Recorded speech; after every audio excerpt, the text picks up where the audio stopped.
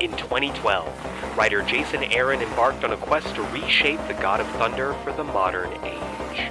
Together with superstar artists like Esad Ribic, Russell Dodderman, and more, Aaron would take readers on a journey into mystery, and the mightiest Avenger would never be the same. The Geeksplained Book Club proudly presents The Days of Thunder.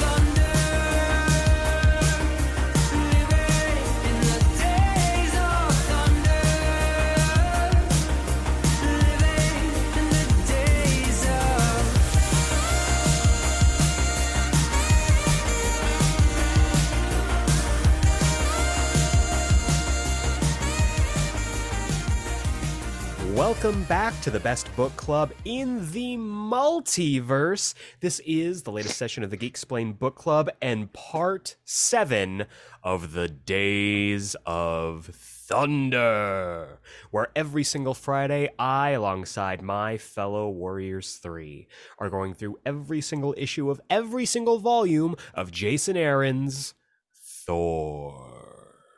This week, we are tackling the rise of the War Thor, the rage of the Mangog, and the death of the mighty Thor. I am your host, Eric Zana, and I'm joined by the only two men who I would stand next to as we faced down the absolute terror that is the Mangog and the end of all things. First off, he is the all-seeing eye. It is Jacob Brown.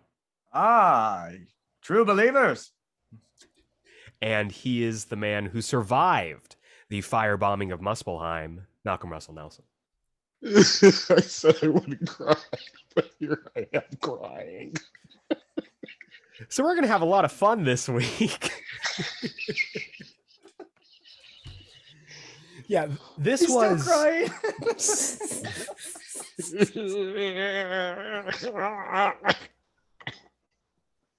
So yeah, this is going to be an emotional week. This was a lot. We are covering issues 20 through 23 and 700 through 706, as well as the one-shot Mighty Thor at the Gates of Valhalla of the Mighty Thor. This is the end of the Mighty Thor, the end of Jane Foster's time as the Mighty Thor, and this was a lot.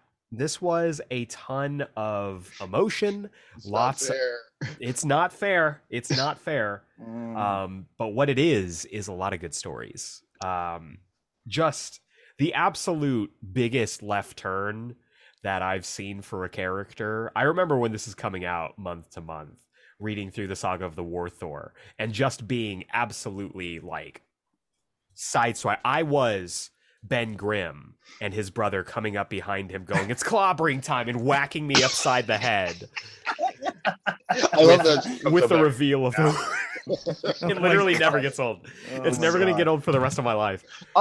Sorry, real quick sidebar. Do you guys remember like 3 weeks ago we were talking about Jason Segel being the thing? I know! And then now that's a fucking rumor that's a thing? We need to get compensated for that, Marvel. Did we make that happen? I think we've made that happen. So, I saw that online. I was like, oh my god. Listeners, just so you know, as we're recording this, SDCC has not like dropped any big reveals. We are still on day one. They just kicked things up. I don't think the big MCU panel is until what, Saturday?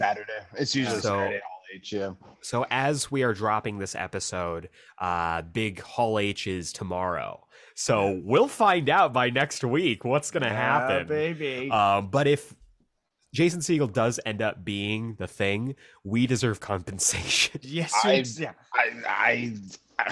oh boy. I am going to take the Queen of Cinders approach to Twitter and burn it down if we do not get proper credit for calling that.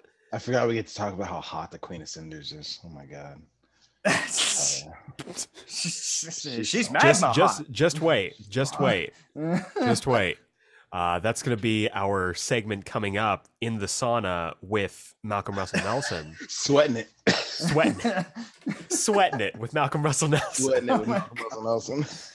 The podcast within a podcast where Malcolm simps for the Queen of Cinders. Stay tuned for that later. But yeah, so we are covering a lot this week. Let's just go ahead and dive into this. We'll be covering, as we have been throughout, the artists as we come to them. Mm-hmm. And so just to give them each a proper spotlight, because I think that's the right way to do it. So let's just dive into this.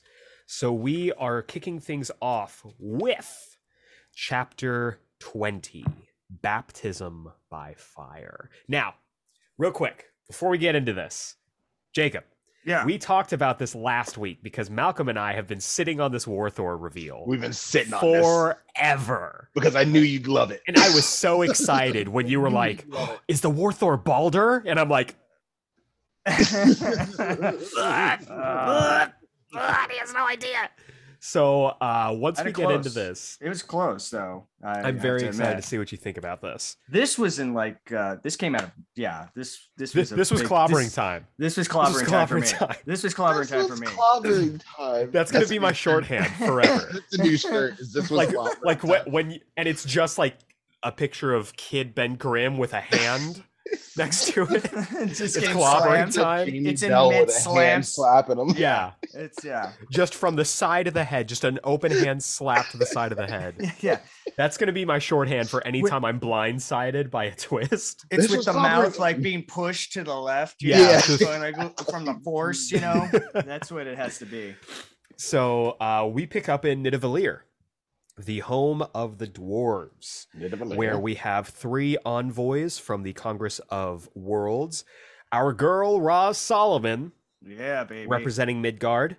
I forget his name. Milkmane, Lord Milkmane, representing Alfheim. And of course, Lord Volstagg of Asgardia. More on him later.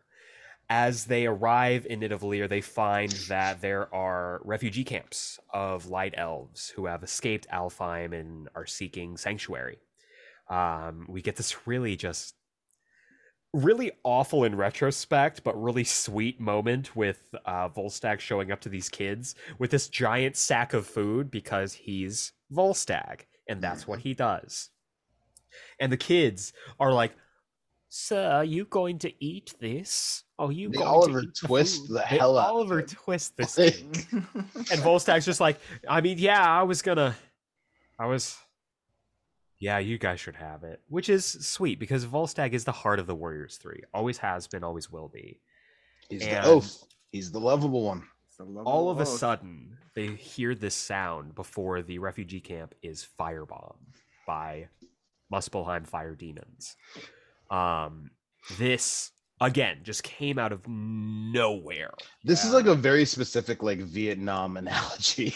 100%. It's very interesting. It's very Vietnam. This was like a scene for Platoon, man. That's what kind of freaked me the fuck out. It was so intense. Like you couldn't getting into it. I was just like, oh man, we're just jumping. I was like, oh, we're jumping into the War of the Realms right now. That's what's happening. That's what's gonna happen right now. It's one of those things where you often forget that it's kind of like Star Wars. You forget that Star Wars is literally a war. You know what I mean? You forget that the War of the Realms is literally a war. And then you get this, and it's just a straight up war. This is war tactics. Seriously. So it's nuts, man. Everyone's just being firebombed. It's going off. Volstagg kind of comes to and notices that everything's just been burned down. Everyone's kind of gone. But the kids are there. And so he's gotta take the kids up with him. He's like, all right, well, let's not worry about the food. Like the food's burned away, but let's not worry about the food. Tries calling Heimdall, is not coming, which is really unfortunate. Yeah. So he grabs the kid. Kids are an interesting thing. I don't love kids, but I kind of like being around kids. This is upsetting. like to read this with the kids, like these kids feeling very real kid of them being, you know, like, oh my god, like I can't breathe, like I want my mom. It's like, oh, do we have any food?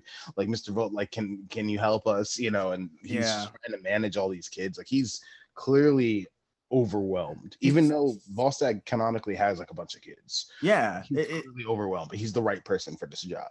You know, this kind of reminded me, this is a very interesting pool, but it's very like it's also a dark pool. This reminds me of the scene from the Twilight Zone movie where the guy is taking these two Vietnamese kids across the water, escaping from this burning village and everything like that. Yes, that's kind of what this moment felt for me, because the behind the scenes moment of that moment is terrible and terrifying, but in the movie itself, this just mirrored this moment so much for me, and it just like it's always been like a stigma in my mind. So the fact that we're starting off our whole story with this is just telling you where we're taking off for the rest of the story. Yeah, that's a good call. Wow, a very specific pull from Jacob Brown. I love it. Thank you. It's very specific. Very specific. Kids, if you haven't lately, go check out the Twilight Zone movie. Yeah.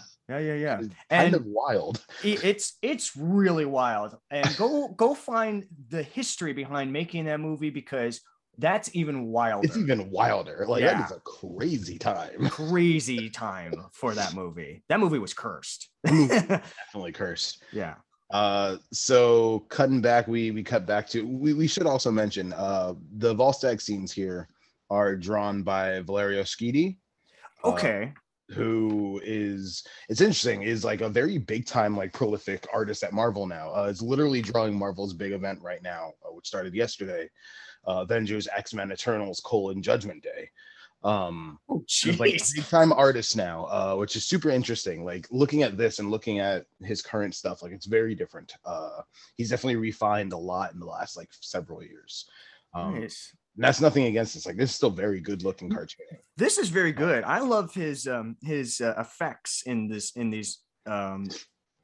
his drawings, like here, like the fire and the fire and everything. Looks really like real. Like there's just something really real to it, which is awesome. The coloring and the lighting of it is just making it feel like I can feel that bomb just hitting next to me. Yeah, kind of amazing. Good. So then we go back to Old Asgard, drawn by Russell Dodderman, and we see. So this is right after at the end of the last volume, Jane or Mighty Thor tells Odin's son what's going on, and so now we're on Old Asgard.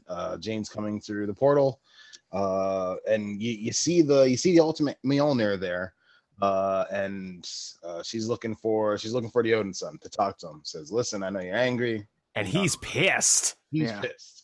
He is pretty pissed about this. Why didn't you tell me you took my hammer?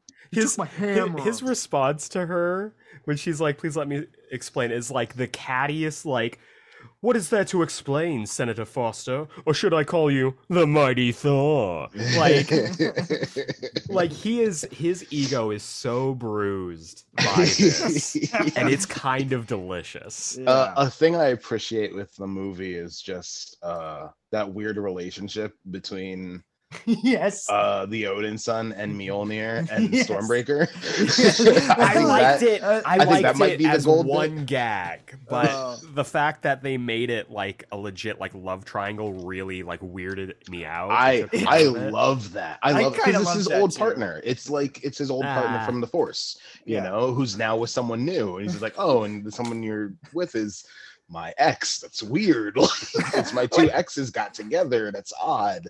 When he's like summoning the hammer and then the Stormbreaker. That was the only time I thought it was funny. What? So funny. That was the only time I thought it was funny. And then they did that gag like 3 more times. There was a shot later where like Stormbreaker's like in the corner, like kind of leering.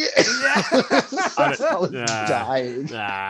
That was so funny. I think it's time for your first beer, and just like pouring it onto it, and you can hear the hammer, the what is it, Stormbreaker just going That was way funnier than the goats. Like I didn't think the goats were funny. You know what? I disagree. I thought the goats were hilarious. Really? So we're just gonna have to agree to disagree on what's funny. Man. But you know what I do appreciate? Daddy Thor. Daddy Odinson is drawn impeccably in this. Oh yeah. He's hot. Look at that beard. Well, that chest trying to burst through that shirt, man. Yeah, that's what's happening. He's got a hairy ass chest. It looks good though. He's got the V chest. Yep. He's got that V chest, baby. He's got the V chest, baby. It's so they're talking V. it out a little bit, which is nice. They're at least talking it through. Jane's, talking about the other hammer, she brings up, his adventures in the Unworthy Thor, which is interesting that she knows about this. It's very interesting how she knows, because I don't really see him telling her. She was like, no, I heard about it. I heard about what's going on, which I guess means that Bill was blabbing. Yeah. And I like the idea of Beta Ray Bill just being a gossip and being like, oh my God, you wouldn't believe what this bitch did. I think that's really funny. Oh my God. Like, oh my God. Did I tell you about my bestie? Oh, fuck. You should have heard what Thor went through. You know that Bill told Sif and Sif told Volstagg and Volstagg told everybody? I think that's really funny. It's just so rumor has it. Oh man, that's so fucking funny. I love that. I love that idea. I was also thinking maybe she'd connect, I don't know, just connecting to Mjolnir, that it's just like the Force, where she just connects to all of the it's just all Asgardian things, like Stormbreaker and like Mjolnir and all, and this hammer too, it's possible, probably. But they're talking about Jane's fate a little bit, and as they're talking, boom, the ground is shaken by Mjolnir landing. I believe you mean Thuum. There is a Thuum. There is a proper Thuum. And Mjolnir lands, and Jane senses that there's trouble in Nidavellir. And she goes to grab the hammer and faints. And what I find really, really interesting, besides like the absolute incredible framing of this panel with the two different Mjolnirs at the bottom of the page, is this is kind of the first, at least for me, this was kind of the first inkling of the addiction treatment that Mjolnir is very heavily given in this whole big volume, which we're going to talk about more later, but I just thought it was very interesting. But yeah, we cut back over to Nidavellir. It is in flames, and the flames just have picked up very quickly. Oh yeah. It's bad. It's a lake of lava.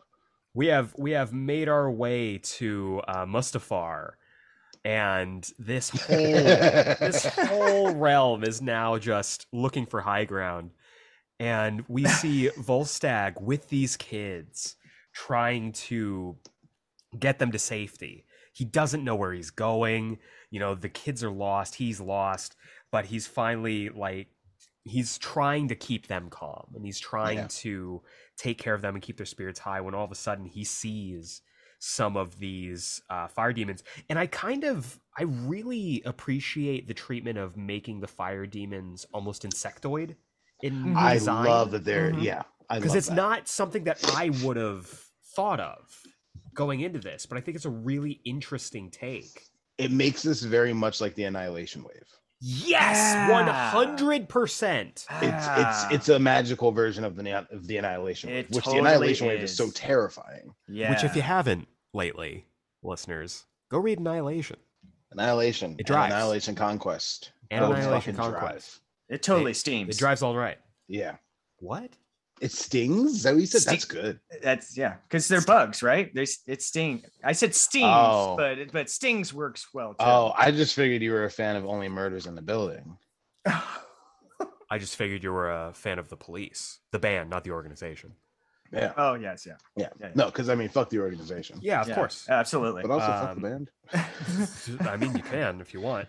Yeah, baby. No. Yeah. The Volstagg and the kids they come upon this scene of the fire demons like laying waste Nidavellir, and all of a sudden they see that they have these maggot bombs, and Jesus. one of the fire demons sees them, punctures the maggot bomb, and it explodes.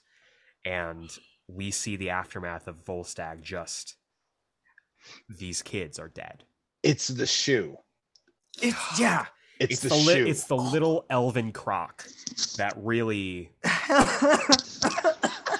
little elven croc that was bought at Alfheim Journeys. It is upsetting. Oh man! Because they got that on the Saturday sale. They got that on the Saturday sale. Two pairs for $20. That's so funny. They had to go to that strip mall that you have to drive out of the city to go to. Basically, oh my god! It was a day trip. Yeah, it was a day trip. Yeah. Mm-hmm. But those things will last you for 100 years. That's why it's the only thing that survived the fire. Well, that's what happens. It's like I'm going on a train and all of a sudden I make the left turn and I can't stop myself from saying it. I saw you trying to scoop the words back into your mouth. Like, no. How's that foot tasting for you? Tastes like tiny Crocs.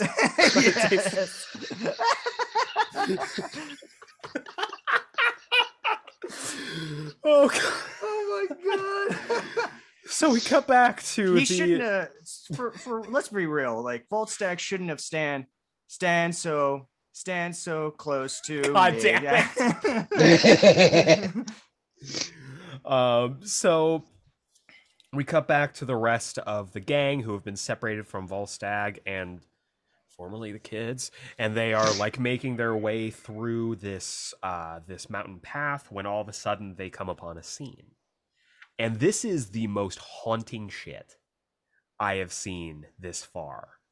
Yeah. Because it is explained in the caption boxes that Muspelheim fire eats through literally anything. Anything and everything. There's nothing that it can't burn through. However, there is one thing that stops it. There's one thing that can shield against it. Fire goblin blood. And we find Volstagg covered in it. He slaughtered all of the fire goblins after those kids died. And it is a haunting scene that they come upon. The fact that Volstagg has a berserker rage in him, that Volstagg has this anger in him. It's terrifying. Yeah. It's terrifying. That is the whole point of this. That is so scary. Like this guy is like just known for like his warmth and his friendly demeanor. That to see him completely turned around by this it's so shocking. It's so sad. Yeah. And it's the caption box for me. It's like fire goblin blood, though in the mind of Volstagg, he's still burning, and he will always be burning. It's like it speaks to very much to the allegories of War of the Realms, of it being a legit, like, this is war trauma. This is PTSD. This is going to sit with Volstagg for the rest of his life. And then we cut to a very familiar scene. A scene not too unfamiliar from part 5, where on Old Asgard, Volstagg arrives via the Bifrost and comes upon the ultimate Mjolnir. And we find out that it was a Volstagg who picked up the hammer and became the War Thor. And let me just say, this War Thor design fucks. Oh, yeah. Yeah. It's so good. This is Norse mythology Thor. Oh, yeah. Yes, big old bushy red just beard, Norse mythology Thor. Jacked to the gills. If you are going to be playing, as you should, God of War Ragnarok later this year, this is the what Thor. We're gonna see. This is the Thor that you should be expecting. I kind of love the Max Fury Road like gauntlets on his hands, with the spikes. The big old spikes. Yeah, I think that's really dope. The so spiky cool. knuckle dusters. It's so cool. And we already mentioned this, but just Valerio Sheedy doing the absolute most. Like, we're about super to see, interesting. Yes. Yeah. Not the artist I expected. No. An unexpected surprise, but a welcome one. Yes. We cut to chapter 21, entitled appropriately The War Thor. And maybe this is because I have recently been watching Stranger Things Volume 4. But the opening of this really just, it drives all night. We cut to Nidavellir, where it is still covered in molten lava. Mm-hmm. It is still under siege. In fact, the dwarves are defending with their giant ass cannons. Yeah. Against the siege of the fire goblins, and all I could hear in this is,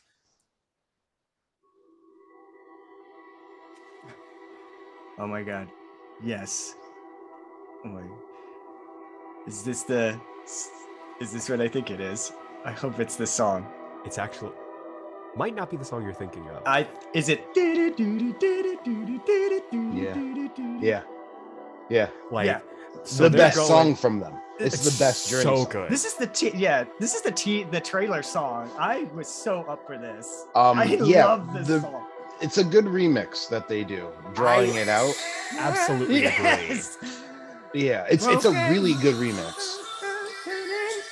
And like the fire is raging, and all of a sudden it starts to rain. And the dialogue where they're like, "Is it raining?" And they're like, "No, it can't be raining. No rain can cut through the fire of Muspelheim." As things are burning, they all of a sudden hear a thoom. Yeah, the dramatic tension that they build up in this mix is like really good. It's so good. That's the best part of the whole season, is literally just hearing this version of the song. Like I just got to this part. Yes. Yeah, like that's why it was so it's the fresh best in part my of the mind. whole season. Yeah. So prepare yourself. And we see the fucking War Thor. Like, it is so gripping cool. the handle of Mjolnir, like Dude, double fisting two-handed, it. Like, you feel it. Two-handed, and you can see that he is there to kill things. Yeah.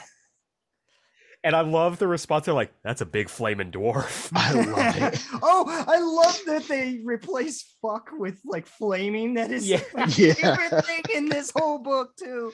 Was just that's because you're a flamer, and I'm just like, what? I'm like, is that feels like a slur? It came off a little homophobic. Yeah, I was just like, what? And I was like, ooh, that's a little harsh there. He just told her, yeah, they're being homophobic against their own kind. Basically. It's so kind of funny a little bit. It's almost like brown. being homophobic against someone of your own species is just wrong. Interesting. Interesting. Yeah. So anyway, the War Thor absolutely bodies these poor fire goblins, summons up this gigantic, as we come to learn, Bloodstorm, which I think is the dopest shit. The page turn on this and seeing just the War Thor's jacked arms. Yeah. It is incredible. Just bodies flying around everywhere. Him just raising them up. Him being the eye of the storm. Sick. Oh, and this line where he's like, sick. "You wanted war, did you not, sons of Muspel? I will be your war." Like, oh my god! He's got to sound way more gritty than that, bro. He's got to sound. Go for it. I know you can bring the grit. Do it. You wanted war, did you not, sons of Muspel? I will be your war. There it is. That's the one. Something like he's got to be like mad aggressive sounding. Like he's got to sound like just unbridled rage. Like that's legit. Like that's the War Thor's theme in my head now. That's a perfect call. It's so like and we're gonna get into it again in a little bit, but like the musicality of it, just like with the booming like instrumental behind it as he's just fucking cleaving things. And you can see, God, I can't get it. It's so good. And you see that he's using it not just as a hammer, but as an axe. He's cleaving things with it. He's using it properly. And then he's attacked by Ulik and the Enchantress, who have come to observe, and then they do not take him seriously. They're like, Enchantress didn't even go, just hits below the belt going, give my regards to Thunderstrike. Absolutely I love that. Thunderstrike. I love that. And she shoots a bolt at him, and he blocks it with Mjolnir. Yeah. And she's like, wait a second, he deflected my magic?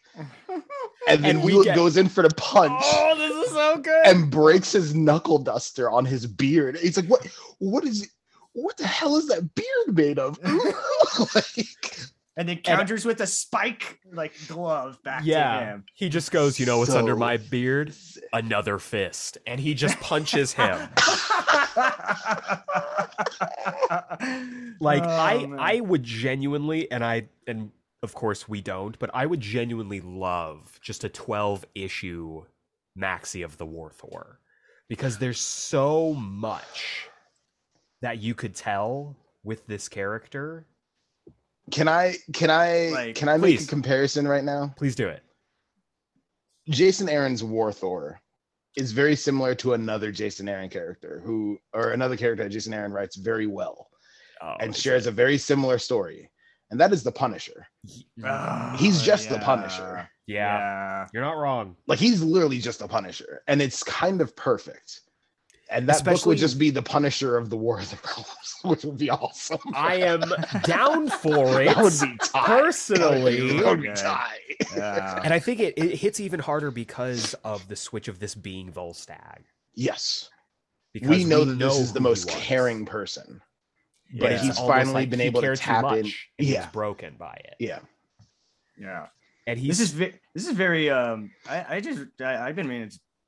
I just realized this. It's like this is the War Doctor. This is basically just absolutely John Hurt. it is. It is very War Doctor. It's so very much what it is. Wanting to see if you would make that comparison, because it is very War Doctor. Yeah, and that he's very scary. I kept hearing John Hurt's voice as this character. By you know what? He would have been great. That's a good call. John Hurt is a good call for this. He has that gravel. He has that gravel, and especially like older John Hurt, like War Doctor John Hurt, he has that gravel.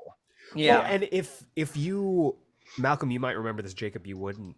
One of the teaser images for the cover to this showed the War Thor with a white beard. Mm-hmm. So there were people who were like, is this Odin? Mm-hmm. Ooh. I thought it was going to be Odin. I did too. Which would have been really interesting. Especially in hypotheticals. If the Mighty Thor had been Freya.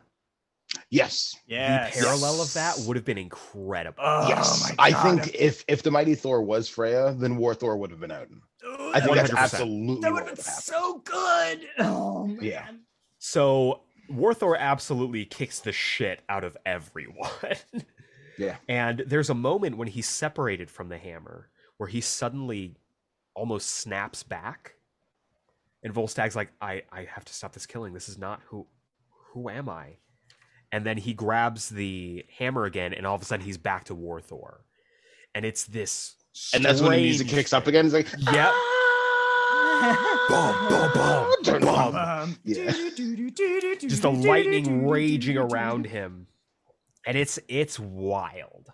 And you see Roz arrive on the scene. And this is terrifying because I thought, Roz, you need to get the fuck out of there. Roz, go.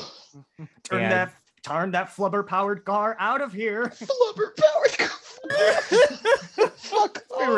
Let's be real. That's what these cars are all fueled by. Oh my god. They're all fueled by flubber. Robin Williams is a founding member of S.H.I.E.L.D. Fuck off. Yeah, that's who Robert Redfield had to come in to replace. You know that. We all know that. That's amazing. I think the world would have exploded if we heard Robin Williams say Hail Hydra. That shit would have destroyed everything. Oh yeah. That would be awesome. You live in the darkest timeline sometimes, Malcolm. Yeah. And I appreciate that about you. What can I say? So hard times, baby. Bread for war. Roz Solomon is just like, what the fuck is this? Who the fuck are you? And he gives himself away very quickly. I kind of appreciate that there's no hiding it. There's no mystery. Mm-hmm. Because he is who he is. Get straight into it. But all he is now is just war. No, he's just straight up just like, oh, the screams. And she's like, what? He's like, no storm is loud enough to drown out the screams. The screams of the children as they burned in my arms. And she's immediately, awesome. And the thing she like is what clues her in. She's like, the beard. The beard? She says, that beard. Are you Senator Volstagg? Like, that's the thing that clues her in. Yeah. It wasn't the children. It wasn't anything else. It was just the beard. The fire's Fear the burning. beard. The fire she started. The queen of cinders.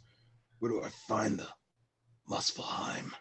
She's like, Volstagg, wait, no. He's like, war is coming to the land of fire. Someday love will find you. Like, just, oh, it's so Sick, cool. dude. So, back in Asgardia, we see that Odinson has rushed Jane to the healers, and then we see that Mjolnir has been following them the whole time. I love the tension that he has with Mjolnir now. And I love that he it no longer looms. wants Mjolnir. He's pissed at Mjolnir. He's because like, no, he fuck sees you, it go as away. this thing that's killing his friend, Yeah, his lost love, and Yeah. he's like, the no. one who got And away. I Jane love the Foster. shit. I love the shit out of him, like yelling at it, like, you Yeah. stay the fuck away, like, get out of here. You're the reason she's like this, and she can't let it go. Uh-huh. And she reaches for it. She's like, there's trouble. The moment she touches it, turns to the mighty Thor and flies away. And oh man. And I love the fact that it, again, like, we get to see that this is almost an addiction for her, that she cannot quit. Jane's addiction. Fuck, I didn't make that connection. God damn. Jane Um, Jane addiction. Jane's addiction, it's like, it's crazy because, again, we talk about how, and we've mentioned before, how Mjolnir never talked to Odinson this way.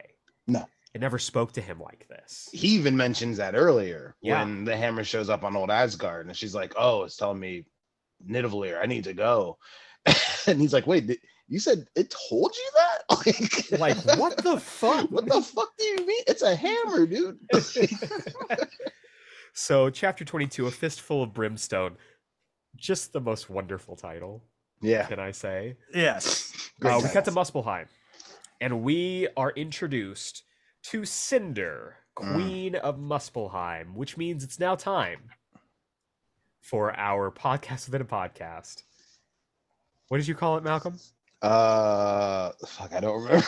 In the sauna. Sweating Didn't you it. say- Sweating it. Sweating Oh, it. Sweating. Sweating Sweating it with it. Malcolm Russell Nelson, where he simps for Cinder, Queen of Muspelheim. Malcolm, you have, let me get this here, 30 seconds on the clock. I and only need it's- 5. Okay, so you have 10 seconds on the clock to cut the difference. Go. I want her to burn the shit out of me. I want to walk away looking like a burnt husk. And he still had 4 seconds left, so that's all it takes. That steams. That it- really steams. That steams. Yeah. Jesus Mm. Christ. It's so good. We find that Cinder is in a meeting with Malekith and Loki, and I love the subtle, like, the subtleness to Valeria Sheedy's art where Loki isn't wearing his trench coat Yeah, because it's hot. because it's hot. He's Yeah. a frost giant. It's hot. But they're making their deals. They're basically saying, look, this is we got a lot of stuff going on, so we need your help. And she's like, whatever. And all of a sudden, again, we get this on the outside, it starts to rain.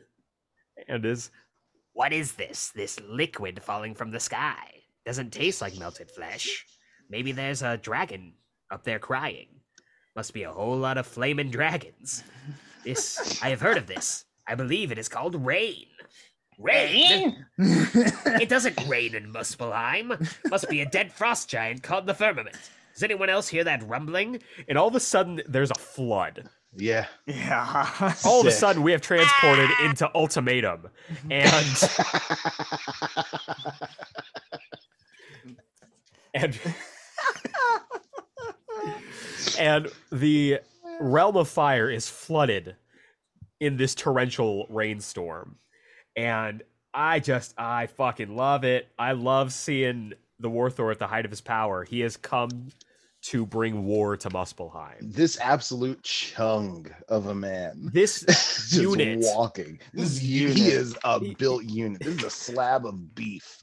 Just Hey, the walking biggest- through the streets. This is an on the bone tomahawk ribeye. Is Oh this my man God. walking into hunk of fire? beef.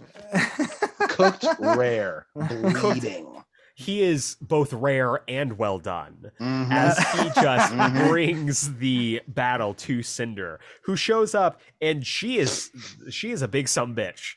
She is Yeah. she is her father's daughter, 100%. Oh, yeah, she is. Yeah, She's yeah. fucking Bringing awesome. the Twilight Sword down onto him, and he fucking blocks that shit. I love her to be like, Ragnarok is now. Ah! She's got mad Rita You Repulsa think a energy. stone cannot burn? Yes! You fool! She definitely has that Rita Everything Repulsa energy. burns. Rangers. Does that make the War Thor the Green Ranger? Ooh. Uh, well, she didn't really create him. No, but he But- was an ally who was Yeah. tempted by power Yeah. and is now a wild card and has his own theme song. So If I anything, mean, if we're going to be specific, if anything, I guess he'd be more like the Quantum Ranger from Time Force. fuck Ooh. yes. Oh, fuck yeah. Fuck yeah. He Okay. would be the By the Quantum way, Ranger. Just as an aside, Malcolm dragged out a buried memory in me last night on Twitter. Bro, When he posted the suit up scene from the Red Ranger reunion episode Forever of Power Red. Rangers. so Forever the Ranger Red. Danger podcast literally just did Forever Red like last week, and I was Oh like, my "Fuck!" God. It's been on my mind since. Like I listened to that episode like 4 times because I was like, "Fuck!" That's one of the greatest half hours of television. Like it's so succinct. good. It's so succinct and so tight and does everything you need it to do in 22 minutes of introducing literally 10 different Rangers And it from 10 also different eras and putting them all also- together. reminded me of just how good it brought up those like long forgotten memories of how good Power Rangers in Space and Lightspeed were. Yeah. In Space is the best season of Power Rangers. In Space is Fuck the best everyone who season doesn't of think Power so. Rangers. Because in Space, Period. dude, Andros is the best Power Ranger. He is the best Red Ranger. He's It the was- best. He's the yes. best Power Ranger. It Like, was, he's it was very fucking incredible. It was very Star Wars, wasn't it? Like Yes, this- it was. Yes, because It of is the twins. greatest Star space Wars. opera. Yeah, it is a since great. He's Star Luke Wars. Skywalker. That's Yeah. all it is. Yeah. Uh-huh. Are you, Eric? Are you reading the Power Rangers comic right now? I'm not, and I'm going to give a quick shout to the real deal Brian Reel, who has been telling me for years that I need to read it. You should have been this whole time, but I'd Andros recognize is that. very heavy. Is he? So the Power Rangers book is the Omega Rangers, which is when Right. Jason and Trini and Zach in continuity where they go off to the peace Right. conference. Yes. They're actually off in space being Omega Rangers. So right now they're off in space being Omega Rangers, and they're with Andros. And it's Andros like Stop. kind of pre-Red Rangery, but he's still like a little Red Rangery. They're about to get to some Zane stuff. They just introduced Zane. Oh. Astronomus showed up already. Eclipse is shown up like I'm they taking are a great doing like in screenshot. space shit, but with Jason, Trini, and Zach. Okay, Nowhere. you know what, Brian? Seriously, it's I- the fucking best. I owe It you an is the apology. fucking best. I owe you an apology. I'm gonna start reading this shit ASAP. You should have been reading it from the get-go. Like I that book has been recognize this. fantastic. I recognize But since this. they did the Mighty Morphin and Power Rangers split, the Power Rangers book has just been setting up in space stuff. Okay, which is I am going to awesome. read this Power Rangers book. It is is going so to happen. good. It's so good. As it happens, I'm going to have some downtime next week, so I Yeah, will be I was reading gonna the say- shit out of that then. You and then Oh, and my then they in the God. Mighty Morphin book, it's Tommy leading the team as White Ranger. You Right. have the Stone Canyon trio, so it's Rocky and Aisha and what's his name? I can blank on his name. Guy with piercing. He's cool. Yeah. He's cool. But they also introduced a new Green Ranger who ties into the other previous comic series, which is pretty cool. And his Green Ranger design is super interesting. Was that the awesome. Shattered Grid stuff? It ties into before that, sort of. Oh, okay, got you. I know the titles. I know the titles, folks. Literally, this entire giant run has been fantastic. Issue 100 kind of seems like it's going to be ending the run, maybe, and that comes out in September. But yeah, they've been very heavy on the in-space stuff recently, and it's fucking excellent. Okay, I'm gonna read that. It's excellent. Anyway, Power Rangers in Space is the best. It's the best fucking one. Coolest. Andros is so cool, and TJ is so cool. And they're all so cool. Hang out with them just so honestly, yeah. So yeah, Rita Repulsa is fighting the Quantum Ranger. Goddamn right. Goddamn right she is. As we see, you will be my masterpiece. We see this moment, which again is haunting as fuck. He gets the hammer knocked away from him, and he goes to reach for it, and he sees the kids in the lava. And they're all just crying. Yeah, it's like we're not gonna die, right? Oh God. And he says, I will bathe this realm in the blood of its queen and drown its fire forever. This I swear upon my hammer in the name of every innocent life ever taken by Muspelheim. This I swear. I fucking love this. And so Queen of Cinders does... So these next two pages are two of my favorite pages of this entire run, right? So Queen of Cinders summons fire sharks, literal lava sharks, to attack the War Thor. Goddamn right. He goes and regroups with her people, and she's like, can you read, Jacob, can you read this panel starting from Useless Fool? Useless Fool. Where is that? Is it in the next page or wait? The next page after the sharks show up. Second panel. Sharks show up. Yes. Okay. Got it here. Useless fool. Malekith said he was handling the Thor problem, but instead he appears to have allowed it to multiply. Luckily for him, I am... And then the War Thor comes crashing in using one of the sharks, and he starts smashing people because it's Shark Week, bitch. And starts just absolutely using it as a weapon. Whipping them with the shark. Oh, sick. I love this. Absolutely love this. Love it. Lava sharks. Gotta love them. And so so tight. So Cinder gets the upper hand against the War Thor and is ready to kill him when all of a sudden Mighty Thor shows up. Double the Thors, double the hammers. And double the Thors, double the hammer. And this leads to Volstagg, the War Thor, absolutely raging. He goes, you know what? Scorched earth. Fuck this. And he decides, I'm going to drown this entire realm. Yeah. And he starts bringing in the Bloodstorm. Mighty Thor sees this and sees little baby fire goblins being pulled up away from their mothers. And this is the moment when we remember that the actions of a few do not reflect the hearts of the many. That all of these realms do have innocence. That all of these realms do have citizens, people who are not involved in the war, or people who might even disagree with the war. Volstagg was about to create another War Thor. Exactly. Yeah. And that's, again, what this whole allegory of your trauma being an explanation, not an excuse. Yes. And the fact that this changed him fundamentally to the point that he was willing to throw away his morals and his ideals for some misguided, end of the war, which again, this wouldn't have ended the war.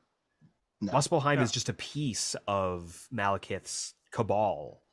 And so Mighty Thor pulls him into the Yawning Void, which we haven't seen in a little bit.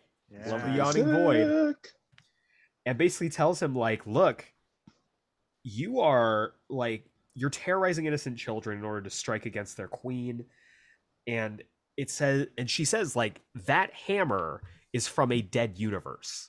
All of its anger, all of its hate is contained in there, and it is corrupting you. And he's like, you know what? I hear you, but fuck you. And he goes to attack her, which brings us to chapter 23, The War of Thors. Thor v. Thor. Dawn of Thor. More Thor. More Thor. And we get, once again, Attack of the Thors. The Phantom Thor. Revenge of the Thor? I hear this. A new Thor. I hear this. Thor Strikes Back. Return of the Thor. I hear the Thor Awakens? The last Thor. The Rise of Thors. Wait, what's that last one? Thor. A Star Wars story. Followed up by Thor, a Star Wars story. Actually, that one's Thor 1. The Star Wars story. Yeah. No, I'm sorry. That's a Rogue Thor. Rogue Thor, Rogue Star Wars story. Rogue Thor, Ooh, Star Wars Rogue story. Thor. That sounds very good. And the show later on, the Thorn DeLorean. Can't wait for season 3. In the Book of Thor. The Book of Boba Thor. I personally love. I personally was really glad that we got to get season 7 of the Clone Thors. Thor v1 Kenobi. Thor v1 Kenobi. Can't wait for Diego Luna to return as and Thor. That'll be really good. I'm personally really excited for Ahsoka.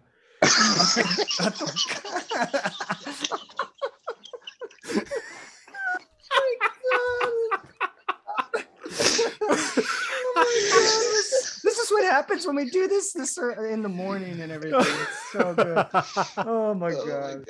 It's early. It's already really hot. Like it's so hot. Oh yeah, so hot. It's so hot.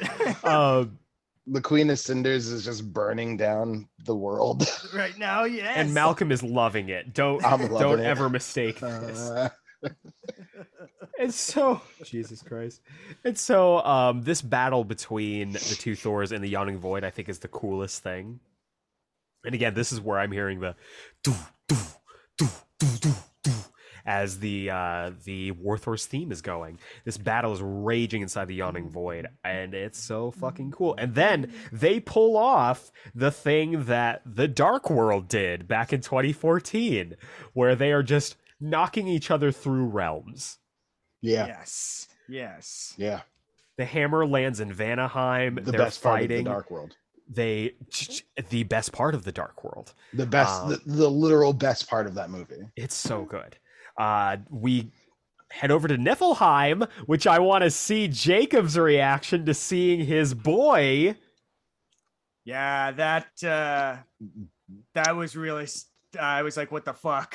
He's been waiting. I was like, "What the fuck?" You had no context for this too, right? Which was incredible. All I knew was just like, wait, so Hela's like with Thanos right now, and it's like, who's running Hell right now? It's like, is she just doubling up duty? This is amazing. Yeah, that's stuff from like Angela. That's stuff from like the Angela Queen of Hell book and all that jazz. Nice. Well, and remember, Jacob, we saw at the end of Unworthy Thor that Hela was like, my realm has been lost. Oh, yeah. This is who she lost it to. This is who she lost it to. Balder's now the king of Hell, which I love this design for Balder. It is an excellent design with the crown. And him just astrode this dead horse. Mm-hmm. Yeah. It's his horse that he used to ride. This design drives. So, Mr. Ed, the horse he used to ride, Mr. Ed. It frosts.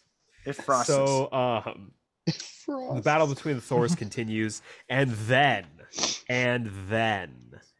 Jane pulls an Odinson and gets her hands on both hammers. Oh, yeah. And just smashes them together, absolutely sending the War Thor through heaven all the way into Svartalfheim. And this is again where the point is made. Like, look, you want to kill innocent people just to make your point? Like, this isn't helping anything. And I love this move too. She's like, "Begone, hammer!" and she throws the ultimate Mjolnir and you just see Volstagg raise his hand up, and it just whoop, comes right back to him. Says, that's no mere Mjolnir, not anymore. This is a Warhammer 40K. Which I thought was really interesting, because I'm like, oh, did they get the license to be able to say that in this Marvel comic? He's like, this is a Space Marine. I painted this fig myself. And then a Citadel paint just lands in his hand. Oh my God. Back in Asgardia, Roz is basically telling Odinson everything that happened. And she's like, we need to figure this the fuck out. We need to find we Volstagg. gotta go right now. And I love Warthor is gaining the upper hand in this fight. All of a sudden, boom, he gets hit by a goat. Real quick, I'm sorry. Real quick, can we actually go back to that conversation? Because there's a really nice beat please. There. Go for it. Where, Roz told, Odin's son, like, hey, listen, that's Volstagg, like something's going on. And they're talking, and then she's like, I looked for you, when you were missing for months. I searched. Yeah. And when you came back after all that time, you didn't even call or send a raven or drop by on your stupid goat. And he's like, listen, I love the humbling of the Odin son is a constant thing throughout that character's like tenure. And this is just another one of those beats of like him being like, listen, of late there are many things of which I found myself unworthy, and you were one. And she's like, you could have let me be the judge of that. Exactly. Which I think is wonderful. So good. She is the best love interest for Thor, and 100%. I wish that was something that they could have fleshed out and gone through. I really wish that there was something there that they could have done that, because I think she has the potential to be the best love interest for Thor. She even is saying that she's like, well, you're like, maybe kind of could have loved basically the way she says. But I like that she makes it very clear that she wasn't there, but that she could have gotten there. But she could have been there. Yeah. I love that. I like that. That she had really missed out, Odinson. I know. Really missed out, because Roz Solomon is the greatest. I love her. She's the best. I love her so much. She's so cool. I just wanted to talk about it. That's such a great little beat right in the middle of all this action. It's such a nice cool down beat. For sure. Because it's a conversation that I've been waiting to see. Yeah.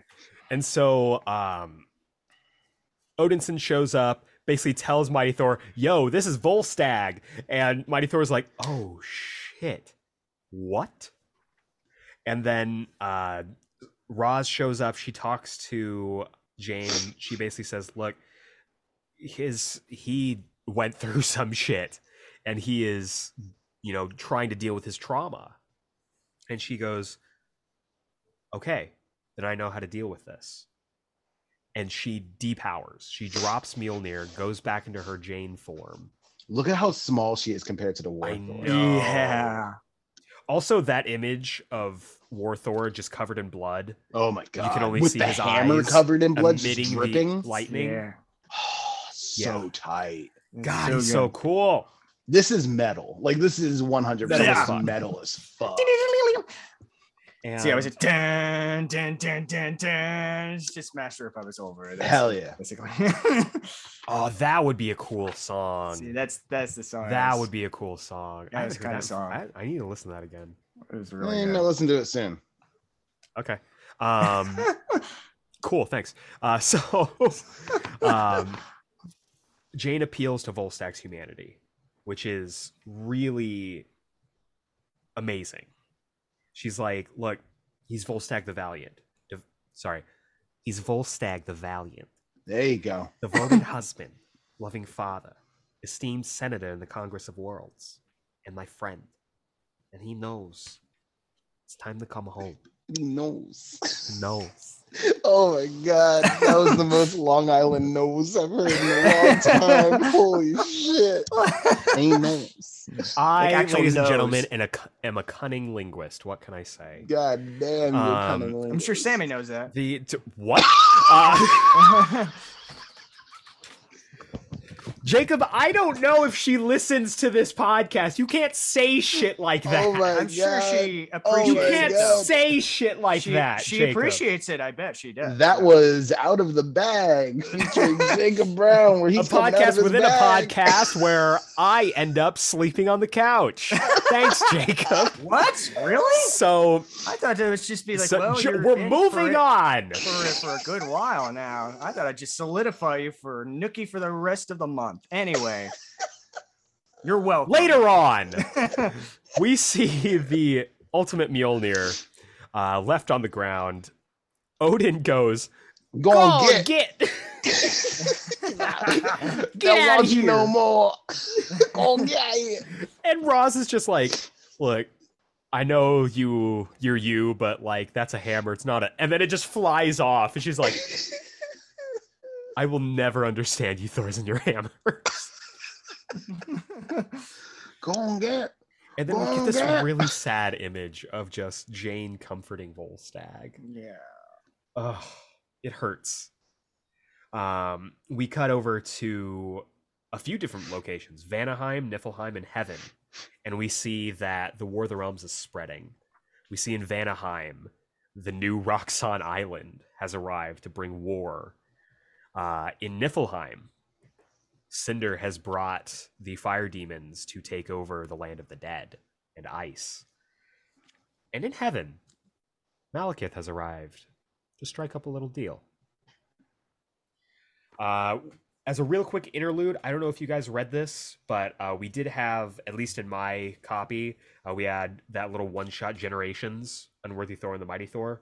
Oh shit! I was wondering where that would be. It No, popped up here in the volume. Fuck. We're not going to spend a lot of time on it because Yeah. I don't think we all read it. I only read it because it was part of the hard copy floppy that I got. It's I good. got, That's I a got good it- one shot. It's I a got great it in the story. complete collection. Oh, volume it is in four, there. yeah. Great. Yeah, yeah. Shit, so I'm the only one who didn't read it. Okay, you guys go. Sure. No, Yeah. but we won't spend too much time on it. Yeah. But it's basically Oh, what if? It's it- basically a what if. Not really, actually. This No, happened this at is the end of Secret. at the end of Secret Empire. Yeah, So at the end of Oh. Secret basically- Empire. Go Was on, it the go on. Watcher? Was No, the it just happened. Yeah. So basically, whatever was, bullshit Kobik. happened. That's right. So Kopik is just like, hey, so all this bullshit happened, and to make the transition easier in the fact that we're getting rid of all of our legacy heroes and reverting them back to who they were before, here's a fun little adventure where the legacy heroes meet the original heroes, and everybody goes back in time. Is Kobik played by George McFly? Yes. You get away from Listen her. here, you heroes. And so she sends Mighty Thor back to pal around with Fuckboy Thor. And the one big retcon that I love is that Fuckboy Thor sometimes wears classic Thor's costume, and classic Thor's costume is his formal wear. Yes. I love the shit out of that. I love that he just wears his formal. He's been wearing a tux this entire This time. entire time. This entire time we've been noticing it. Yeah. And so, Yeah. So good. he goes with the Vikings to Egypt, faces down Apocalypse. Mighty Thor shows up. They have a little team up to fight against Apocalypse. They whoop his sorry blue behind. This and is then, sort of like a little tie-in for like Uncanny Avengers, kind of. I know. because And that then- sets up that dynamic. And then she leaves. He's like, oh, I'm going to go drink myself silly until I forget this whole thing. And then we see him lifting the pedestal a little bit. But the big thing coming out of this, which thankfully is not going to be really addressed in the rest of this run, but is later going to be addressed in Aaron's Avengers run. Odin, at the edge of space, is speaking with the Phoenix. And mentions, hey, we used to fuck. We used to fuck. Yeah. And I really miss you.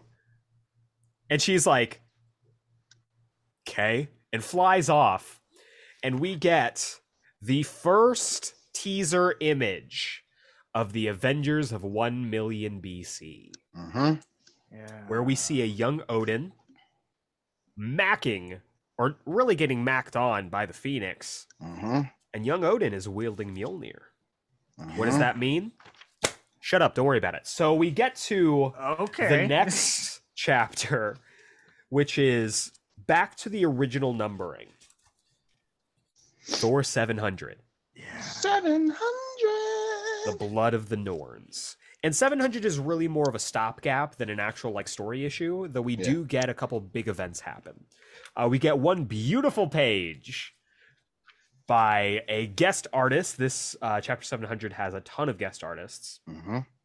Walt Simonson.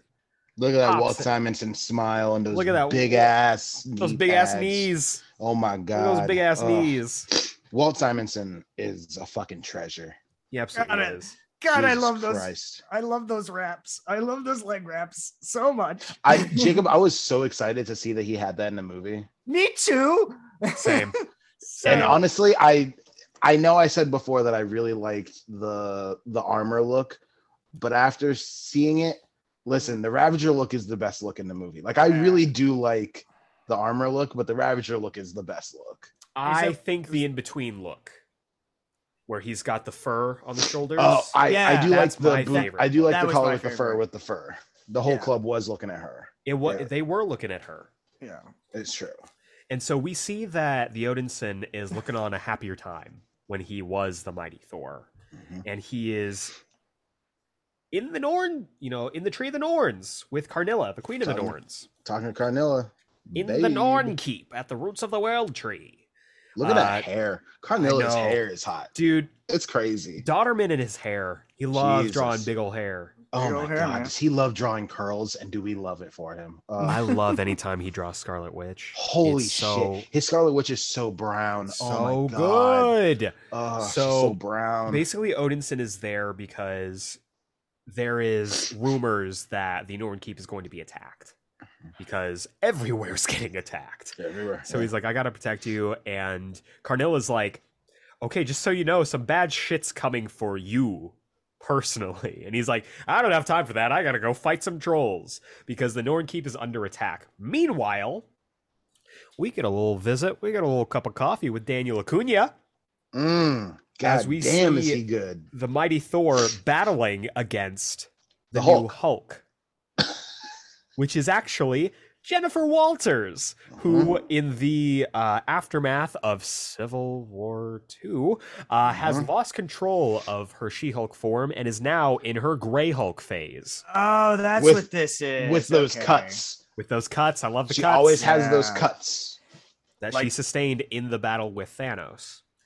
I fucking love this battle, by the way. It's so good. This is something I did not expect to get and was just so glad. I was just like, oh, we're getting a Hulk versus Thor story? That's so awesome. Hey, here's something that'd be really cool to see in the fucking movies or something. We'll never fucking see now. You fucking asshole. Yeah. Would be real fucking cool. Too bad we're never gonna fucking see it. We're gonna see that. I know. Yeah. Grumble. So back with Jane, she's basically fighting with Jennifer. The two of them are having a battle in the middle of Manhattan. We see who is this next guest artist with? Is this? Oh, James this Herron? Is wait. This is James Herron or is this Chris? Yeah, it's James Herron. Okay, so James Herron does the illustration for Volstagg, who has been taken into custody by the Thunder Guard. When all of a sudden they hear a rumble, and I love Volstagg just like, you all should run now. As the Ultimate Mjolnir comes flying in, and everyone is like trying to hold him back as he's just reaching out for it, as it's whispering to him. Hang on, wait a second. Galaxy Brain, Volstagg, played by Ray Stevenson. Who else did Ray Stevenson play? The Punisher. Oh shit! Yes, that's right. Yeah. You know what? Bring back Ray Stevenson as the War Thor. That'd be fucking rad. Dude. Yes. He would. And the whole thing is he steals Stormbreaker. Especially with...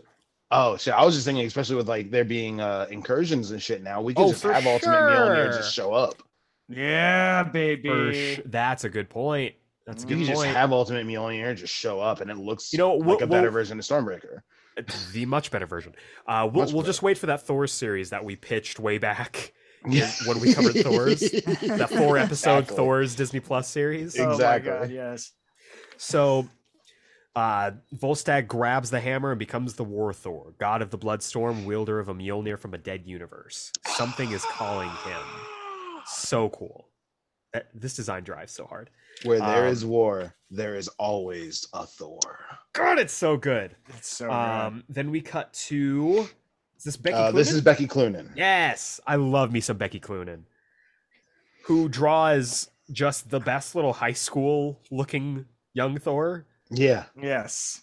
This is young fuckboy Thor and young goth kid Loki. Yeah, this is like super twink face Loki. This is twink phase Loki. Oh god. So the two of them are having their little clashes. We also cut over to, is this Das Pastoris? Yeah. Das Pastoris with the Girls of Thunder. Far into the future. Far into the future. Where King Thor is talking to his people. Steve and Jane, who have populated. Mm-hmm. It's unclear if all of these are their children, since they don't look old enough to have these super adult-looking children. But who knows? Yeah. We then cut over to, is this Chris Burnham? Yeah, I think so. Yeah. Yeah. So Chris Burnham is dealing with Galactus. I don't love calling him Black Galactus, but he's the Butcher of Worlds. I just think it makes me feel uncomfy. So we're gonna call him. I can say it.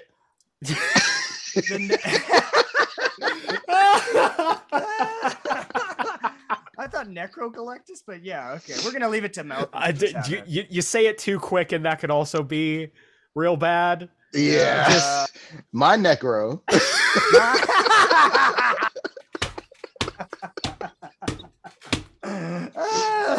My man, you know what, Malcolm? I'm gonna let you talk about this. Oh my god! Because I don't know if I'm equipped to talk about this. This is my man Galactus. This is Brother Galactus. Slicing planets, just slicing them in half. Being like, what the fuck is this, man? Like, it's pretty great. He's eating on some planets. All of a sudden, the Ego comes out of nowhere, starts fighting him. Wait, hold on. Take a time. Oh, hold on, wait a minute. This is my favorite part. I'm crying. I'm crying. Oh my god. Brother Galactus comes in. He's just slicing these planets. He's like, yo, what's up, man? He's just looking for the nearest KFC. He's having a pretty good time. He slices up a planet. He's like, oh shoot, there's some orange juice up in this. Like, it looks delicious. He starts drinking that orange juice. It ain't got no pulp. It's pretty good. Oh my god. Then this absolute cop Ego just comes up in his face and is like, license and registration, please. And he's like, I ain't need no fucking license. I'm just reading a book here. And he throws a planet in Ego's eye. And Ego's like, my eye, that's it. I'm gonna fucking arrest you. Get on the floor. And Black Galactus is like, no, fuck that. And then punches right through his throat. But then Ego kind of steals his blackness, which is bullshit. Ego says, I have the soul power now. Yeah. Ego like grows like a little Rasta beard and like puts on like a little beanie and it's just like, no, I have the fucking power now. Like, fuck you. And it's kind of bullshit. And then Ego fucking eats Galactus. All while Loki's watching is like, wow, that was the craziest episode of the Parkers I've ever seen in my life. And that's it. That's the whole story. Okay. That's so good. It's the whole story. My favorite part of the entire book has been summed up by like the greatest way I could ever imagine. That's the whole thing. That's it. It's really just an analogy that says "fuck the police." Yeah. Fuck the police. Fuck the police. I still can't get past my Necro. My Necro. That's my shirt. Only I can have that. And it's just Black Galactus. And is Black Galactus doing like the Black Power fist? Like my shirt is just I can't do it. My shirt is just Ego and just appropriation underneath. That's what I want. It's the panel where he has the planet in the eye. Like that 80s like Super Friends font, just appropriation. Appropriation. Oh my god. It's so good. The best part of this whole book. Oh god. This became my favorite session now. So we cut to Jotunheim, land of the frost giants. Who's on art for this? This is Andrew McLean. Yes. Ooh, yeah. Okay. We see that Loki and Laufey have just survived an ambush by some mountain and storm giants. We then cut to who is this? Oh, this is Jill Thompson. Oh, sweet. Yeah. So this is Jill Thompson.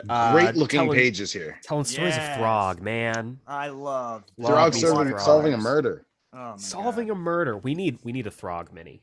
Yes, I love that Throg is still in cop mode. Like, I love that is just a continuing thing now. Yes. That's how everyone characterizes him, is that he's just a cop. He's a detective. He's not a cop. Detective. Excuse me. He is a detective. Yeah. We just had a whole thing about cops. This is true. It's true. But for those of you who don't know, Throg is Simon Walterson. Yep. A detective who was turned into a frog and then given the powers of Mjolnir. So he's got his own little mini Mjolnir. Every time he shows up, you hear like in the streets of Asgard, there is law, there is punishment. Instead of dong, it's just in the grass of Central Park. These are their stories. He's a bad mother. No, so we're only talking about Throg. So we can dig it. We can dig it. So Odinson is defending the Norn Keep. Karnilla has decided to take the stage. A new challenger has arrived, and she is taking hold of her own fate. I love how they designed the panel boxes with this. Yeah, right? Each of them are hairs from her head of the Norns. It's the threads of fate. It's so good. Yeah, she just watched Terminator 2 and realized no fate but what you make. And it was also a double feature with Disney's Hercules, where she uses the scissors to cut the thread of fate. Absolutely. I also love. What's the matter with these scissors? That was a pitch. That was perfect impression. Holy shit! I think the best part of this book club over these 2.5 seasons has been just the untapped impressions book of Jacob Brown. Unbelievable. The reserves that he has is incredible. That was perfect. These are just like moments in my head that are just spilling out from these like times we read these books, honestly, man. I love it. Like, yeah. So I love real quick this interlude of the battle between Thor and Hulk, where she sends Mjolnir to see if the tower they're fighting in is inhabited. And once she finds that it's empty... Oh, yeah, when she pulls Avengers Age of Ultron? Exactly. She's like, okay, buy the building? All right, cool. And I'm going to drop it on him. Yeah. So good. We see Karnilla wrap up and kill these dark elves before she says she sees where the threads will lead, where they'll fray and knot and sever for all of you, for all the realms, for all the gods, for all the Thors. And we get this beautiful double-page spread of all the things that could be and will be. Like, I think my favorite thing is the Celestials giving a thumbs down. Thumbs down. To like Loki getting the Jacob, gauntlet. do you have any reference for that at all? No. For that because they mention it here as well. I was gonna say they definitely mention it here and at the end, right? Of this volume, of the next volume, of this volume? They might. I just know that in the next page, Karnilla mentions it by name. Yeah. That is the final host. The final host. The first arc of Jason Aaron's Thor run. Avengers run. Or Avengers run, excuse me. Thank you. She mentions by name the War of the Realms, the Battle for the Stones, the final host, the Mangog. She says, God help us, death. I see the most horrible of deaths coming for... And then the Norn Keep shatters. But in this image, we see Jane's body on the moon. We see the final hosts. We see the Mangog. We see Thor in maybe his second best costume of all time. I mean, it is a banger. It is so good. I love this costume. I do love golden that This was almost the one that I wanted for me in our Days of Thunder cover. It's a good look. But I love that Unworthy look so much. Namor is also in this, the Submariner, which I don't personally get the payoff for this one. I haven't seen this yet. Avengers. Oh, this was in Avengers as well. Okay. Yeah, because the second story arc is the that's Namor right. stuff. That's right. You're drawn right. by the beautiful Dave Marquez. And we see the result of what Malcolm summed up with Ego and Galactus, like Loki getting the with the Necro Sword. Oh, it's like brother Loki, brother Loki. Loki doing the exact opposite of white chicks. Loki pulling a Tropic Thunder. That's what that is. Loki's gonna show up and be like, "You guys are in for a treat today. You going on some collard greens?" We see, speaking of Loki with the Infinity Gauntlet. Yeah, he ain't got no Loki pokey stick no more. He's got the Infinity Gauntlet. That's present day Loki. We see the fucking Mangog's terrifying face overlaid over everything. We see the Valkyrie. We see Frost Giants, Home Alone 2, Lost in New York. And we see the mighty Thor, beaten, bloodied, battered, and almost shattered. What do all these things mean? We'll just and the gates again. We see the gates again, and there is clearly still a figure in those gates again. Who could it be? Who could it be? Find out soon. So battle continues. Throg gets the man to confess. I love that it's just a 2-page little Throg story. Yeah, it's great. It's so good. He gets the guy to confess by, like, he finds the dude and then has a personal little rainstorm just over this guy to just fucking torment him until he like confesses. That's brilliant. So good. And then we see the conclusion of the Loki Laufey story where Laufey had passed out. He wakes up. They were being pursued by Storm and mountain giants. And we cut over and we see just this mountain of bodies. Mm-hmm. It's like Loki's scary. Loki is terrifying. Yeah. That is a mound of flesh and blood, by the way. That's not even, it doesn't even look like it's not bodies. It's just mush. It's just mush. We see that Jane is rescued from under the rubble by Throg, which I love. Yes. I love that it doesn't have to be her Mjolnir. It just has to be a Mjolnir. Yes. That she touches. Love it. I think that's really cool. And then we get the death of Queen Carnilla, who was crushed under the collapse of the Norn Keep. She's so pretty. Heartbreaking stuff. Even when, you could see the light leave her eyes too. That was actually something really impressive. And with the speech bubbles too, because when she's like super Norned out, she speaks with the green. Mm-hmm. But and her eyes when the light goes out, her eyes are normal, and she goes back to the black speech, which is cool. Not like the black speech, like "Hey, what up, nigga?" Like the black speech, like it's the black speech. The black speech. That's what Loki's about to have. He's about to have the black speech. The necro speech. Oh wait, I can't the necro speech. Exactly. You can't say that. Malcolm can say that. I can say that. Jake. Yeah, I can't say it. Sorry. Svartalfheim. Excuse you. Thank you. Lord. Sorry. Get your mother with that. We see Mike Del Mundo. This is Mike Del Mundo. This is Mike Del Mundo's art. This is very lovely. I love this kind of style. Then you're in for a treat. Yeah. I love the watercolor stuff. Sorry. Super good. Love the watercolor. And we see in the darkest depths of space our boy Olivier Coipel with a little interlude of Thanos and Hela. They've killed another world, and they will continue to kill and fuck on top of the bodies.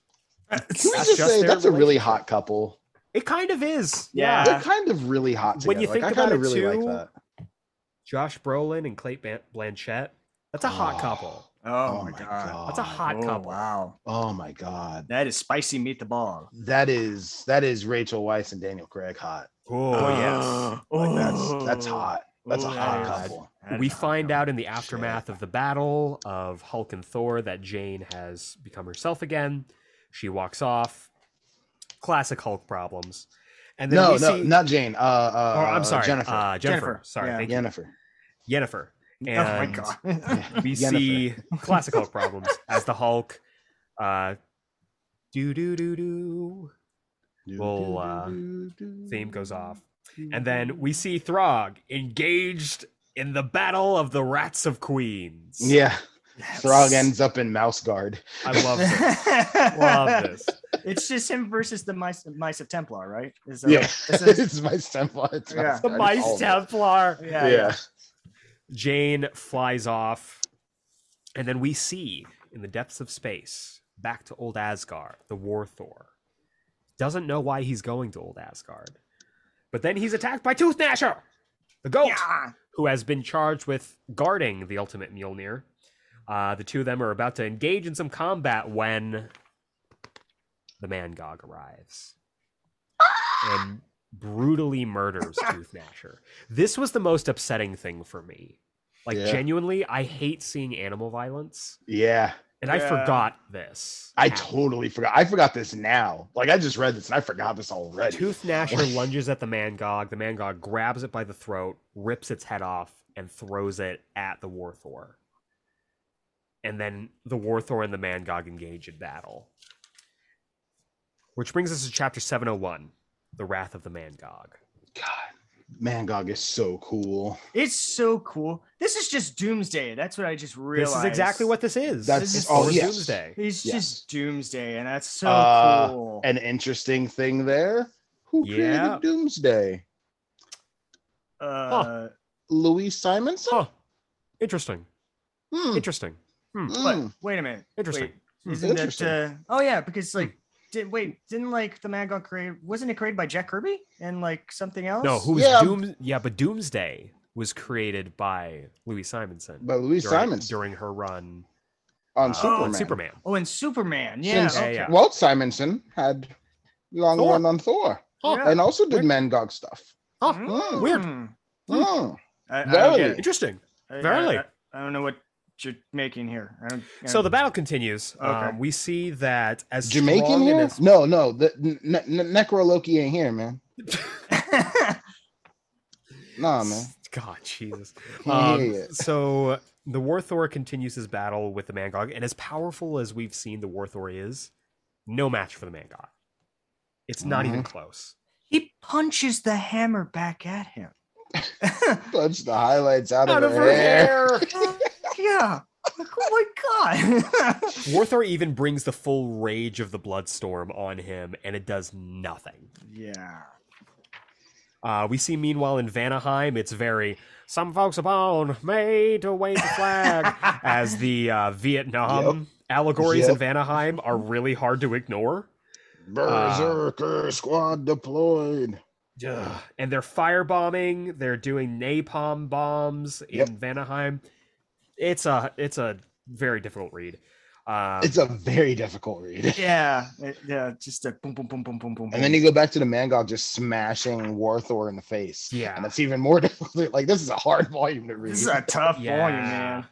And War Thor gets some good hits in, knocks out a tooth even. Yeah, and then he does the most metal fucking thing, shoves the hammer into the Mangog's mouth and lights him up with lightning. And he's looking like fucking second form Cell about to blow right at the end of the Cell games before he inevitably comes back and fights with Gohan before the final beam battle at the struggle of the Cell saga. Everyone knows that.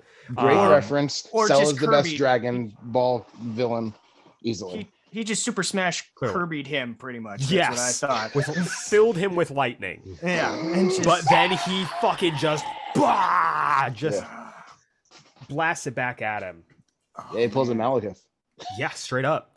Giving that laser kiss. Meanwhile, in Niflheim, the real hottest couple of this run is finally reunited. Oh, yeah. Queen Carnilla and King Balder. You want to talk about wanting to watch a couple people fuck? Let me tell you. God damn. This was so good. This moment here was just like one of the best comms of this volume. Like, just seeing them reunite together. I also love, like, she embraces him, she holds on to him so tight, and then they hear And they turn, and there are these like undead skeleton people, and he's zombies. she's like, why do they want to attack me? He's like, yeah, we don't hug around here, so they probably thought you were trying to attack me. And then fire arrows as the Muspelheim demons arrive, intent on continuing what the Frost Giants and the Nornkeep started, murdering Karnilla. The battle between the Mangog and the Warthor continues to rage, and then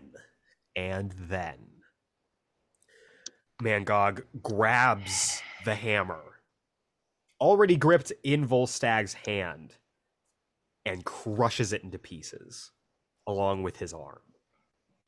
And then gives him, just, you want to talk about Super Smash Bros., the immediate ring out punch.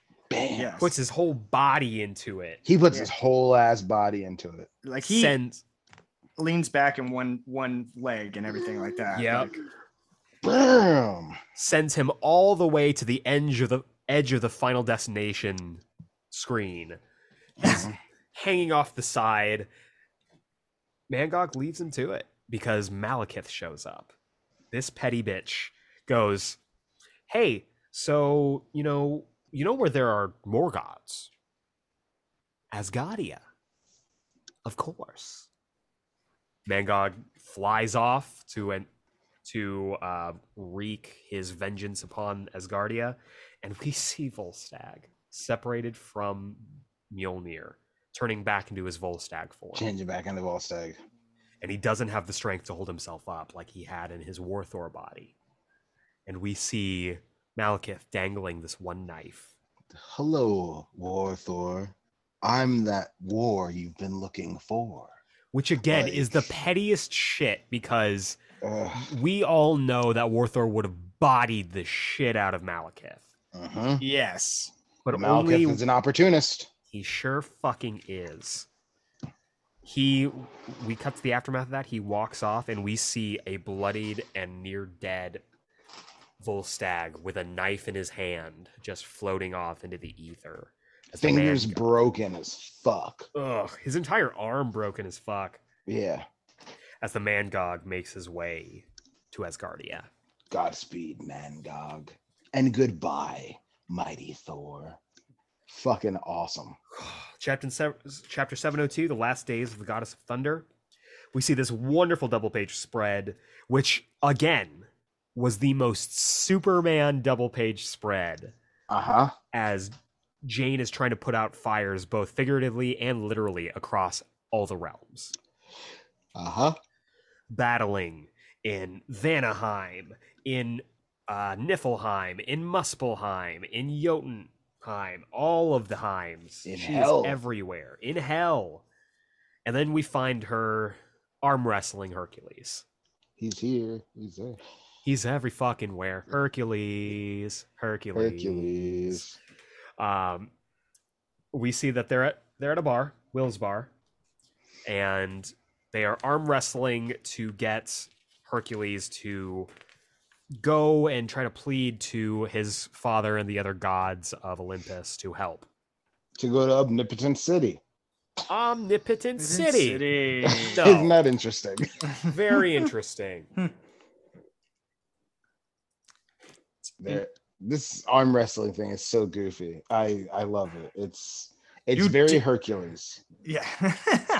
I love that to get like Tim to help, they have to challenge him to an arm fight, arm wrestling fight. Yeah. Like, of course, he has to have a trial. Yeah. Mm-hmm. Everything is a trial for that guy. Like, I love that. That's so Odinson good. even says, do not get him started on his labors again. But Hercules also mentions, it has been far too long since I've kissed a Thor. Which I think is interesting. Hercules. Daddy Hercules. Wonderfully bisexual Hercules. Pan. I guess he's more Pan. He's probably more Pan. He's Pan as fuck. It's Pan as fuck. So great couple. Hercules and Marvel Boy right now. Great couple. Absolutely. Wonderful couple. That is a bear of a man. There's a bear of a man and a sweet little boy. A sweet little twink. That's I love both of you. you Love stop. to see it. Please stop. You're turning me on. Anyway, so you love to see it. Jacob, you should read Al Ewing's Guardians of the Galaxy. Yes, you should. 100%. Yes. Has it's both an of them in excellent there. book. Yes, that's where they get together, and it's an excellent book in general. I was reading the Guardians of the Galaxy stuff actually for a while, and I think I stopped after the what is it? Kitty Pryde was a part of the Guardians of the Galaxy. You have a lot to catch up on. Real good Guardians runs. There's way better stuff. Yeah. Oh yeah. But I did love that. Yeah. By the way, real quick. I love Kitty in space. Oh yeah, I just love Kitty Pryde. Period. No, agreed. That's why I was reading it, and the fact that she took over Star-Lord's part, I was just like, oh yeah, that's brilliant. Might as well. Yeah. Yeah, I love Kitty Pryde. I don't love that relationship. That's fair. The one thing in this this fight, this conversation between the Odinson and Hercules and Mighty Thor is just, I am 1000% that guy at the bar, that bald guy in the bar that's looking back and then going back to his beer going, okay, nothing for me to see. Oh, you mean Jason? You mean no, because Jason Aaron is there. No, that's right. Yeah. He's the bearded bald guy at the bar. Yeah. But this dude is like NoHo Hank over here in the corner. Yeah, it's straight up NoHo Hank. Hey Barry, it's me. Can you believe that they're fighting over there? It's insane. Can you believe that God's in this bar? It's like oh my god! Oh my god! Look at Hercules! Oh my god! What a guy! He's actually my best friend. He's wonderful. I thought you were gonna kill me right there. Oh my god! No, Hank, the greatest character on television right now. Seriously, hands down, best character on TV. Oh my god! So, meanwhile, we come back to Asgardia, where we find Volstagg. He has been found. He is alive, though he is clinging to life. He is fucked up. He looks super fucked up. Oh man. Yeah, he's hurt. Everyone's like, okay. We also checked out Asgard. Ultimate Mjolnir's broken. That shit's done. Something's coming. And they have this wonderful conversation where Odinson is like, look, like, there is a judgment for the gods. The Mangog's coming for us. This isn't your fight. Like, the fight that you should be concerned with is for your own life. And this conversation is so good. Yeah. And this is close to the conversation in the movie. Like, this is close. And I really appreciate this combo. I think it's really good. And he basically says, like, you're forgetting Jane, with your obsession of being Thor. And she says, she says, this is why the hammer chose me. And he says, that doesn't mean you have to let it kill you. She says, if that is what it takes to save the realms, I'm not afraid to die. He says, then don't be afraid to live. I love this conversation. It's so good. He says, for the world needs more than just a Thor. It needs you, Jane Foster. All of you. So like good. A wonderful conversation. So she sends Mjolnir away and she says Jane Foster does have something left to say. And she shows up at the door of Odin because she will not let this man rest. She has to show up and just be like, Odin! Come out here, you coward. Fucking queen. God. She just shows up at this god's door and is like, get your pussy ass out here. Just get out here. We're fucking scrapping. Fucking scrapping. I'm going to fight you in the street. I'm going to meet you on the corner of 3rd and 42nd. And I'm going to kick the shit out of you. That's not a good You know what a Bloomingdale's used to be? Yeah, I want to whoop your fucking ass there. I want to use the boards on the windows to beat your fucking head in. To beat your head. And she rallies Asgard, saying that, like, War of the Realms is burning, and your boy, is this your king? He's fucking hiding. I love that. That's all it is. Is this your king? That's all it is. It's fucking so tight. Kull rolls up. He's like, you are fucking insane. I'm gonna write you all up. You're all getting tickets. This is going on your permanent records. Every single one of you. That's right. Kids, I don't understand with these kids today. Is he fucking Rooney? Yes. And all of a sudden, like, all of the other Asgardians are just like, fuck, she's right. Fuck Kull. Fuck the Borson brothers. Which would be a wonderful bagel shop. Borson Brothers? Borson Brothers? I feel like those bagels would be a little tough. They would, and they only make one. They only make one bagel. They refuse to add more stuff to the menu. And if you eat it, it's going to put you in a Odin sleep for like a week. Straight up. Those are some filling bagels. That's a filling ass bagel. Don't even try the fucking Borson sandwich. Like, oh my god, it'll kill you. Oh yeah. So even the cream cheese is like, ooh, man, curdles for heavy. days. It just sits. It's just heavy. Yeah. It's just it's not something that you want to try and walk off. That's heavy anyway. Cream. So Odin shows up, and he's just like, "The All-Father has returned. Fuck all of you." And that's pretty much it. That's his message. But particularly you, Jane Foster. I love that he comes in to drop a diss track. He's like, straight up. Yo, All-Father return. What he says? Fuck off. And then just like and Cole's just like, oh, and just like wiping his face. Odin goes like, but I'm not a rapper.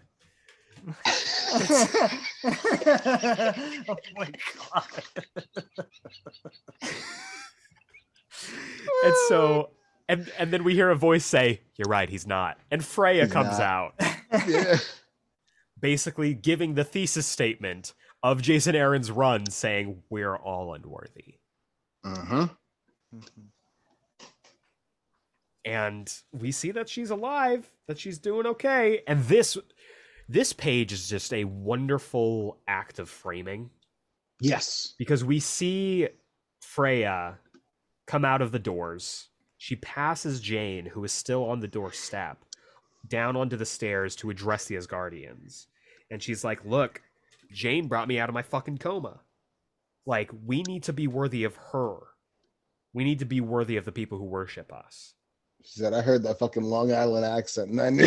She's like, I knew. There was no escaping it. I was able to smell the fucking grass of Long Island underneath those shoes. She says, come stand beside me, my lady, so that I might... And then everyone looks back, and Jane has collapsed again. Just amazing shit. And then we get my favorite fucking cliffhanger. This is the best page that Heimdall has ever had. It's so, and this is honestly, I agree with that. Speaking again, of course, because I've been watching this season, this is when episode 4 fucking Running Up That Hill starts to play. Oh yeah. With the fucking doo, doo, doo, doo, as the war drums are sounding, because Heimdall gives this incredible monologue. He says, and so it begins. Over the eons, these all-seeing eyes have watched worlds crumble and galaxies burn. They've beheld slaughter, injustice, and tragedy on the grandest, most cosmic of scales. They've seen war after war after war. But what comes next will be difficult to watch. And then there's a thoom as the Mangog arrives at Asgardia. Asgard. At last, tell them I am here, little louse. Tell all the gods in heavens that the Mangog has come to send them to hell. Chills. You know what? I would want can't think of his name right now. Voice of John Kratos. Goodman. No. Oh, Christopher Judge. Christopher Judge is the Mangog. Yeah. That voice. Yeah. Terrifying. I am what the gods have made me. Boy. Boy. Chapter 703. He just boys everyone. Yes. Just, boy. Chapter 703, The Fall of Asgard. God. We cut to a few days ago. Jane and Roz are having a little pizza date, which is really fun. Yeah. Because Asgardia ain't got pizza. Asgardia ain't got pizza, especially not New York pizza. They got golden apples. They got a rainbow bridge. They ain't got pizza. And all of a sudden, Jane's like, I gotta go. And then just a cracoom as she sails off. We get another cracoom as we see Jane Foster's boyfriend, Sam Wilson, Okay. Yes. Jake, Oh my do you God. have any frame for this? No, and I was waiting. So this is the only part of this run of Thor that I actually know about, was just like the fact that Sam Wilson and Jane Foster were together. That's it. That's all I knew. It was only a thing in the Avengers books. It was barely even talked about. And it's a beautiful thing that is just completely fucking ignored everywhere. And it's a great relationship. That is such a shame, because like they work so well together. Like, it's a hot couple. It is a hot couple. Straight up. It is a hot couple. I love the shit out of their first interaction too. Fucking they're like, all right, guys, this after an Avengers battle, Captain America's like, all right, guys, this is a great battle. And he just turns and Thor just full on max on him. Just grabs his head and pulls him in for just the godliest kiss. Yeah, it's fucking awesome. And then just takes her hammer and flies off. And he's just like... He's just stunned. It's the first time you see him really like shook. He's like, So yeah, they are a hot couple. We also get a little like a Karadadoom as we cut in with Dr. Stephen Strange. Oh my God. Veterinarian. Did you have any frame of reference for this, Jacob?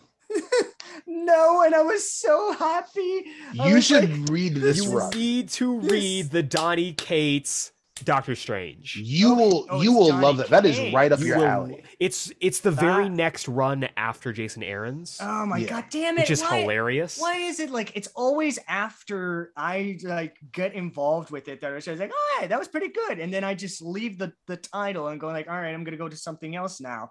And it's always when I leave like a title that it always starts to pick up. Like, and thinking about it, it's also very funny that Donny Cates followed Jason Aaron's run in both Doctor Strange and Thor. Yeah. And Thor. Yes. That's weird. It's because Donny Cates loves Jason Aaron stuff, clearly. Oh, hey, I get it. I'd be the same way. So horny for I want to play in his sandbox for sure. Yes, sure. Exactly. Like this Doctor Strange cracked me the fuck up. I was just like, what? He's a veterinarian now? Oh my God. He comes out of the dumpster. He's like, get the fuck off me. All right.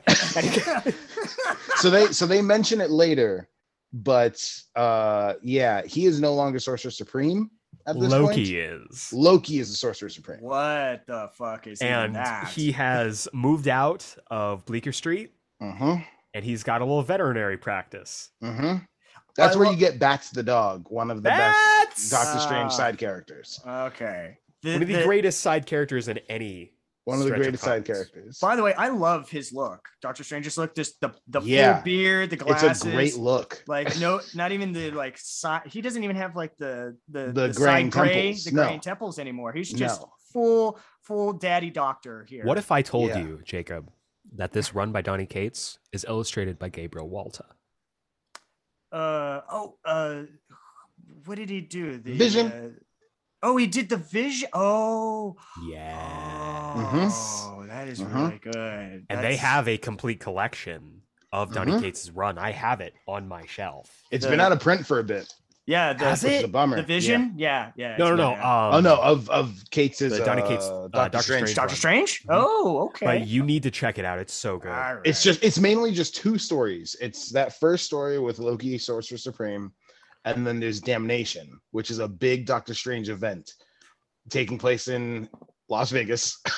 Yes. After it was demolished. After it was demolished in Secret Empire, Las Vegas rises again because Doctor Strange is like, I want to raise Las Vegas, and he raises it because nothing bad could possibly happen from that. But he raises it with a little bit too much Mephisto, and Mephisto is running Las Vegas because Las Vegas was in hell, which leads to the reunion of the Midnight Suns. Yes. Oh, so it's good. Awesome. Read it. It's so good. You felt you had me because it felt like a little bit of Green Lantern. What is it, Twilight or whatever? Yes, Emerald Twilight. It is very Doctor much Strange doesn't go evil. Yeah. Okay. Well, more evil than he always is. You're right. So we see we cut back to now where Jane is basically having an intervention done. Yep. We catch up with her in the hospital room. We've got Odinson, we've got Roz, we've got Falcon, we've got Doctor Strange, all there. Basically giving her the news that, hey, if you turn into Thor one more time, the transformation back into Jane will kill you. You cannot do this anymore. And I kind of appreciate they don't cover it in this specific scene, but later on in the scene, they go through what actually scientifically happened with her cancer. Yeah. How it started, how it metastasized, and all that stuff. And it's like, it's one of those things that it always bums me out when in stories they're like an unnamed terminal illness. Yeah. Like, have the bravery to name it. Yeah. But no McGregor syndrome here. Right? There we go. Yeah. And so I appreciated that here. We catch up with Heimdall trying his best against the Mangog, and the Mangog straight up blinds this man. So sick, dude. With his own sword.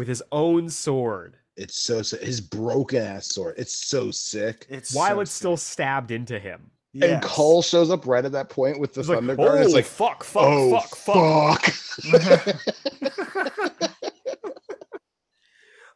So they try to send him out with the Bifrost.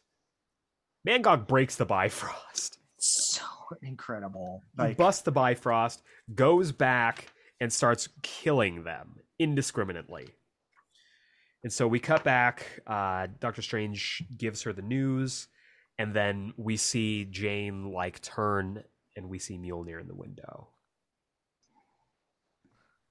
Oh man. There's a great on YouTube, because again, I'm just gonna address it now. Actually listening to The World Has Been Taken Over by Kate Bush and Running Up That Hill. Listening to the actual lyrics of that song, that's the Mighty Thor. Yes, yeah, it is. Yes, it is. That's the story of the Mighty Thor. Yeah. Yes. I just and hate how love the overplayed shit that out song of is that. now.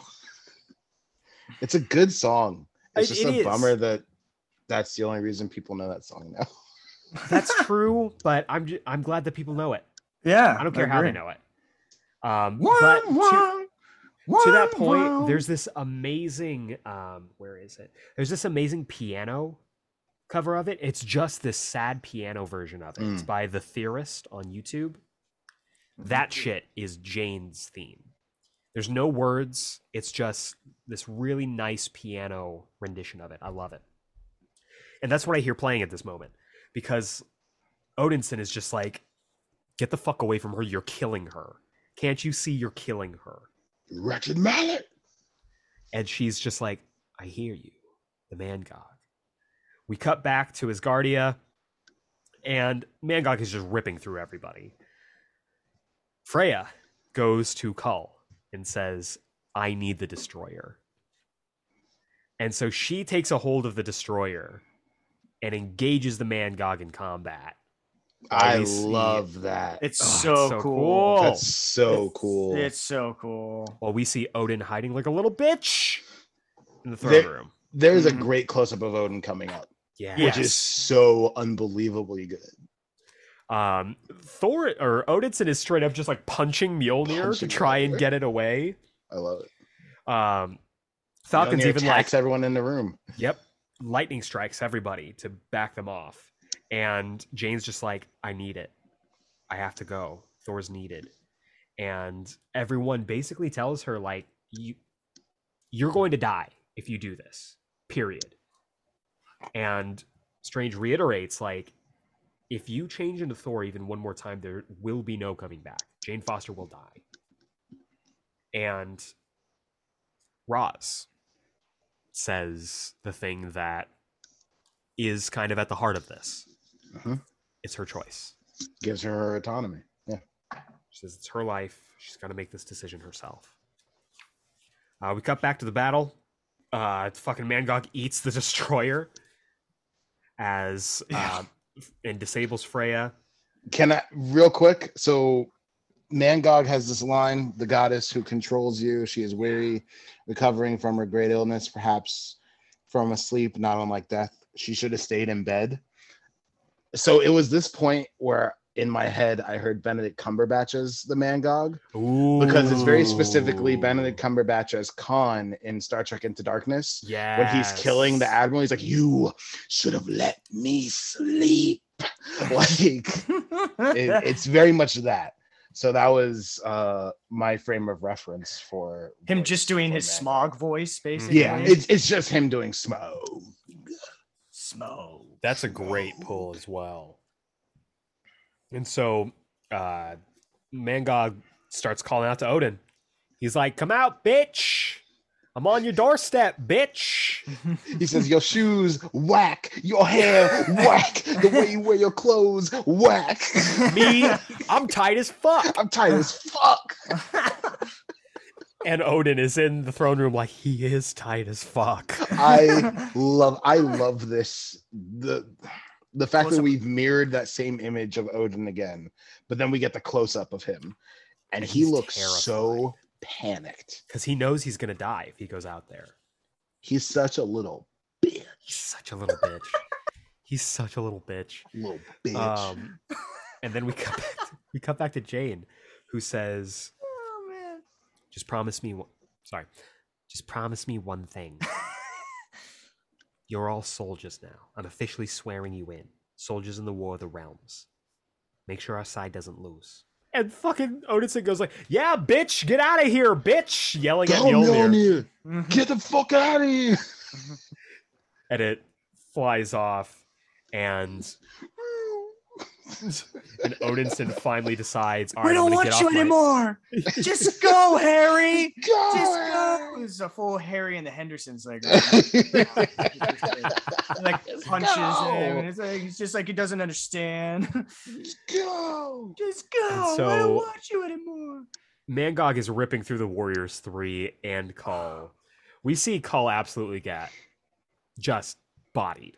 I think he's killed. I can't tell, but he is at least horribly maimed. He's horribly maimed. Yeah.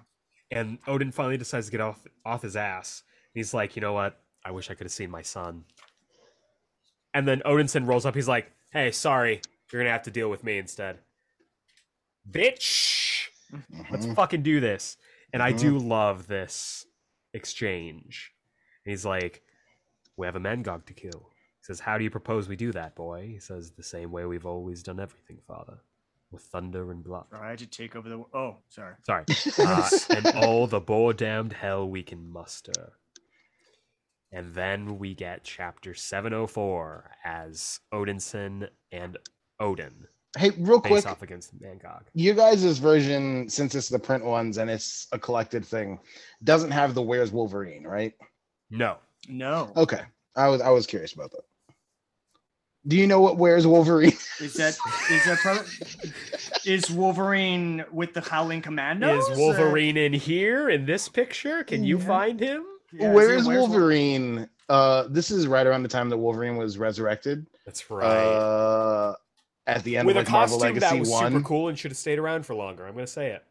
The red and black. It was really cool. I liked it.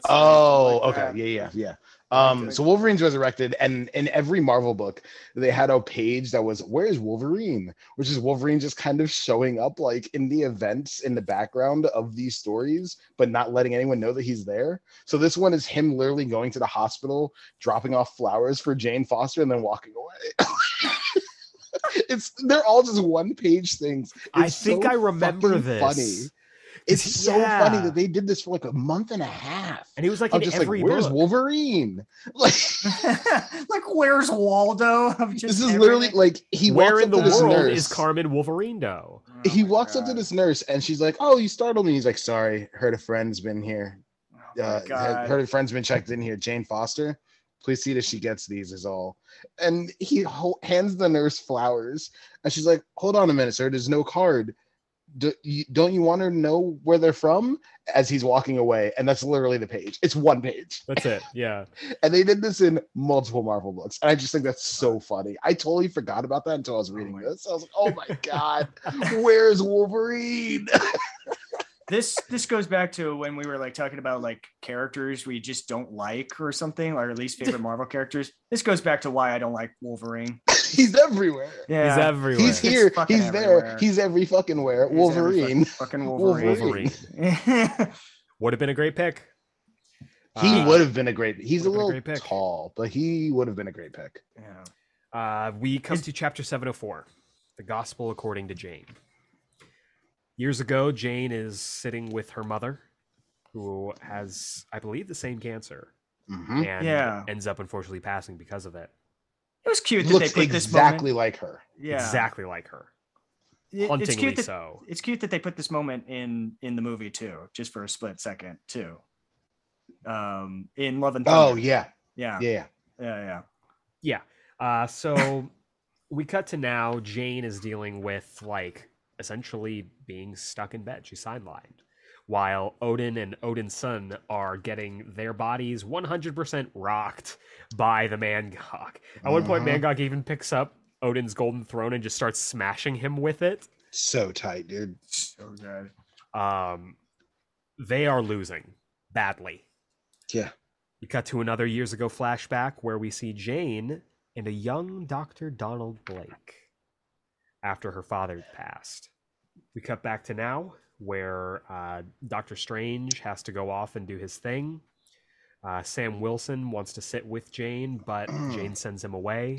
Look how hot Sam looks. God damn. I know, right? God damn. I love beautiful Sam man. Wilson so fucking much. So good. Jesus. And she asks, where's Odinson? And Russ is like, he had stuff to do. But you know what? He did leave a friend of his behind to keep his company. And fucking Thori is sitting in the hallway like, no hammers allowed. Thori, murder all hammers. All the hammers. Are you a hammer? Like just asking people. Later, he's chasing that like worker who just has like a hammer. He's like, worker. no hammers, no hammers. Yeah, exactly. I love it. Murder hammer, murder hammer. Thori is so cute. Oh my god. So as the battle rages in Asgardia and as Asgardia burns, we see Freya is joined by Loki. Or I'm sorry, very specifically Tom Hiddleston. Yeah. Again, who shows up and is Sorcerer basically Supreme. like, yes, that's right. Because he mentioned, she's like, Mom, look what I did. I'm a big time magic boy now. Mom, I've played in a lot of Magic tournaments now. Like I've really done it. Like I'm top of the league. I'm top of the league. Top of the league. And she backhands the shit out of him, which I love. She's like, you fucking tried to kill me, you piece of shit. And he's like, if I wanted to kill you, you would be dead. But look, I just came to say bye. Because Mangog's going to fucking kill you all. So, bye. And he leaves.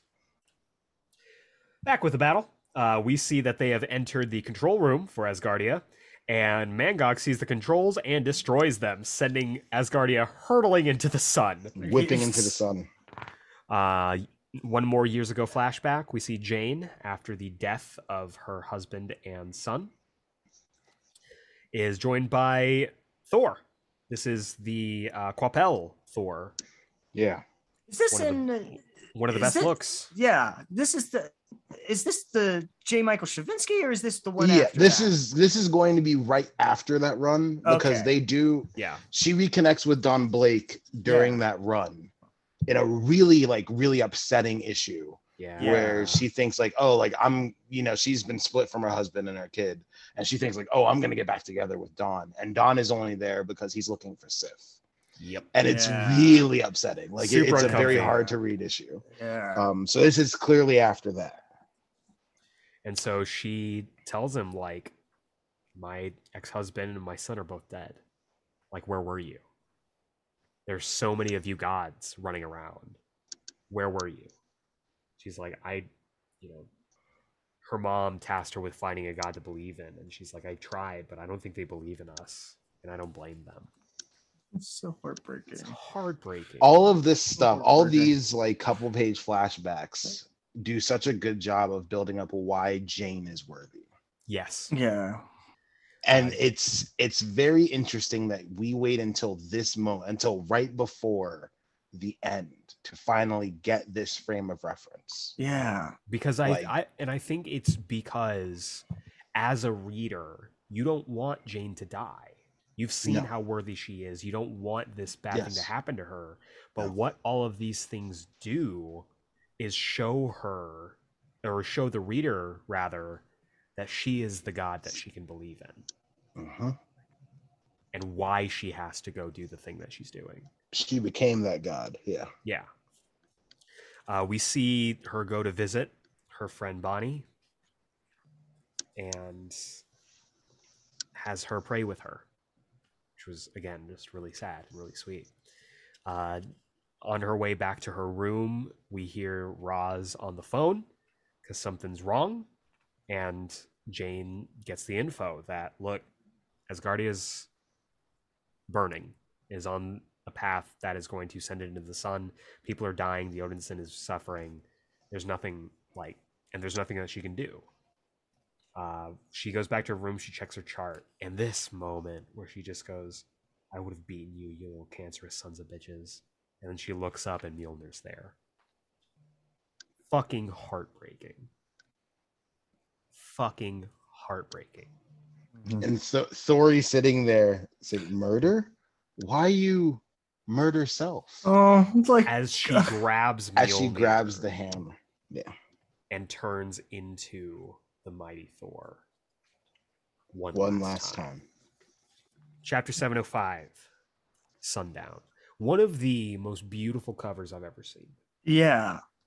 I love this so much. It's very beautiful. Many months ago, Jane is on the Bifrost with Heimdall. Oh, sorry. I just realized what this is. And so she's like, look, I'm not going to insult you by lying about what I need to do here. So just send me where I need to go. And Heimdall's like, okay, but I think you would be better off without this. And we cut to the moon with Mjolnir. Jane, in pain, sickly, walks up to the hammer, says those iconic words, there must always be a Thor, lifts the hammer, and becomes the mighty Thor. As she lifts the hammer, the inscription changes too. Fucking cool. Mm-hmm. Yeah. If she be worthy. Yeah. It's very neat. It's so cool. Now, battle's raging. Mighty Thor versus Mangog. She's putting some damage in, putting some work in, but it's clear that it's not without her getting a few licks in as well. You get the real Long Island here, the Mangog. Holy crap in hell. Now I see why they're all so afraid of this guy.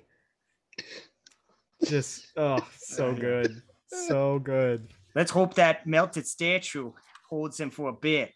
That won't hold him for long. Fuck. And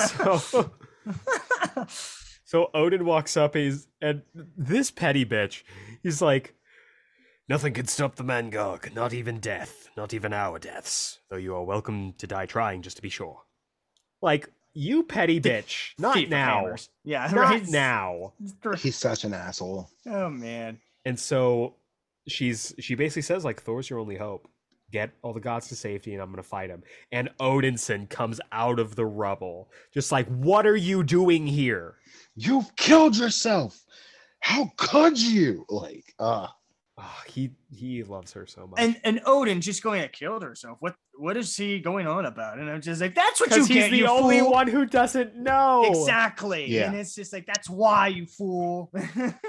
So the God, battle I hate Odin continues. so much. Jane continues the fight with Mangog while everyone else begins to retreat. When she dies, I want that hammer. It's like, if she dies, we'll all soon follow. And as the battle continues, Mangog at one point crushes Thor under this just piece of rubble, and he asks, why would you die for such a lost cause? Why would you die for the gods? And she says, I die for love. And we get this amazing fucking Shoryuken uppercut with all of these images of Jane as a child with her parents, having wine with Freya, walking with the Odinson, and of ultimately her as the mighty Thor. And the battle continues. She fucking yeets him into the sun. So cool. Picks his ass up and launches him. Again, a real Superman ass move. 100%. I mean, she's fucking Superman. And Odin even goes, why didn't I think of that? Right? The Mangog comes burrowing through their ship back to Asgardia, singed, still on fire as he continues the fight with Thor. Thor punches his eye out. Straight up just punches his eye out. Yeah. And she says, the Mangog says, you so yearn to be a god, very well, you can die like one. And she says, that was the plan, but I shall not die alone. And then we hear, I nor slay alone either. And Odinson has returned. It is going to be Thor and Thor v Mangog. And then we get this amazing moment where Mangog's doing his like, nothing can kill me, no gods, no all-fathers or all-mothers, no sword or axe or hammer, no magic, no thunder, no Thor. And Thor goes, you know what? I believe you. And we see her tying something onto Mjolnir, and she throws it, and it does its thing, whipping around and wrapping Mangog in these ropes, or these chains. And she says, these chains were forged by the dwarves of Nidavellir to bind the monster wolf Fenris until the day of Ragnarok. Let's see how they fit a Mangog. And these bindings are also made of Uru. So he ain't getting out of that shit. Yes. And she says, in the end, it was not a god. It was a mortal named Jane, a woman who gave up everything in order to stop you. Remember that. And she pulls Mjolnir close one last time and says, fly true, my friend. Fly like the mighty storm you are. Whips it and throws it into the sun, pulling the Mangog with it and killing the Mangog once and for all. And while also destroying the hammer. Mjolnir. Yeah. And also killing herself. The rare triple KO. Just incredible. Absolutely incredible. As Asgard burns in the fires of the sun, Odinson's just like, you just killed Mjolnir, you just killed you. He says, you're going to change back, you won't survive. It's like, it can't end like this. We need more time. And she says, then let's not waste what little time we have. He says, I know not what to say. She says, say goodbye. And they share a kiss at the end of the world. I love this panel. I love this page. If I could buy a page from this entire run, it would be this page. I know that this page is probably thousands of dollars, but this would be the page that I would buy. Thousands of dollars. It's incredible. It's incredible. As Jane returns to her mortal frame, Asgard burns up in the sun. Back on the moon, all the gods of Asgard have retreated. They're alive, if not brutally injured. And all of a sudden we hear a thoom as the Odinson arrives with Jane's body. Bringing us to chapter 706, At the Gates of Valhalla. This cover is incredible. We see the image that Karnilla had foretold of Jane lying motionless on the moon. She's dead. This is the Spider-Man 2, like, he's just a kid. Yep. Like, it's everybody realizing that it was just Jane. It was Jane the whole time, yeah. And as everyone's panicking, Odin walks off in a huff, which is very important. And then we just get this blank page of nothingness as we see a figure walking through. And it's Jane. Jane has made her way to the doors that we've been seeing several times throughout this run. She's like, the gates of Valhalla. That means and we hear you as Odin arrives. He's like, it was you all along, and he's just like yelling at her, just like, you stole the this hammer. And that. You robbed my son of his birthright, his very name. Been the source of all my troubles for months now. She's like, that's not exactly how it. You turned all of Asgard against me. Actually, you did that by all your... You even dared lay your hands on hammer upon me, the holy all-father in personal combat. Now that I did do. and I do it all again. You defeated the Man-God. When no one else in the heavens could stand before his wrath, when all hope was lost, you fought on, even though it cost you your life. Everyone I know and love would be dead if it weren't for you. My wife, my son, my subjects, even me. You fought until your very last breath to save the gods of Asgard. You died a glorious death. Jane Foster of Midgard, you have earned your place among the most venerated of fallen warriors. Your eternal reward awaits.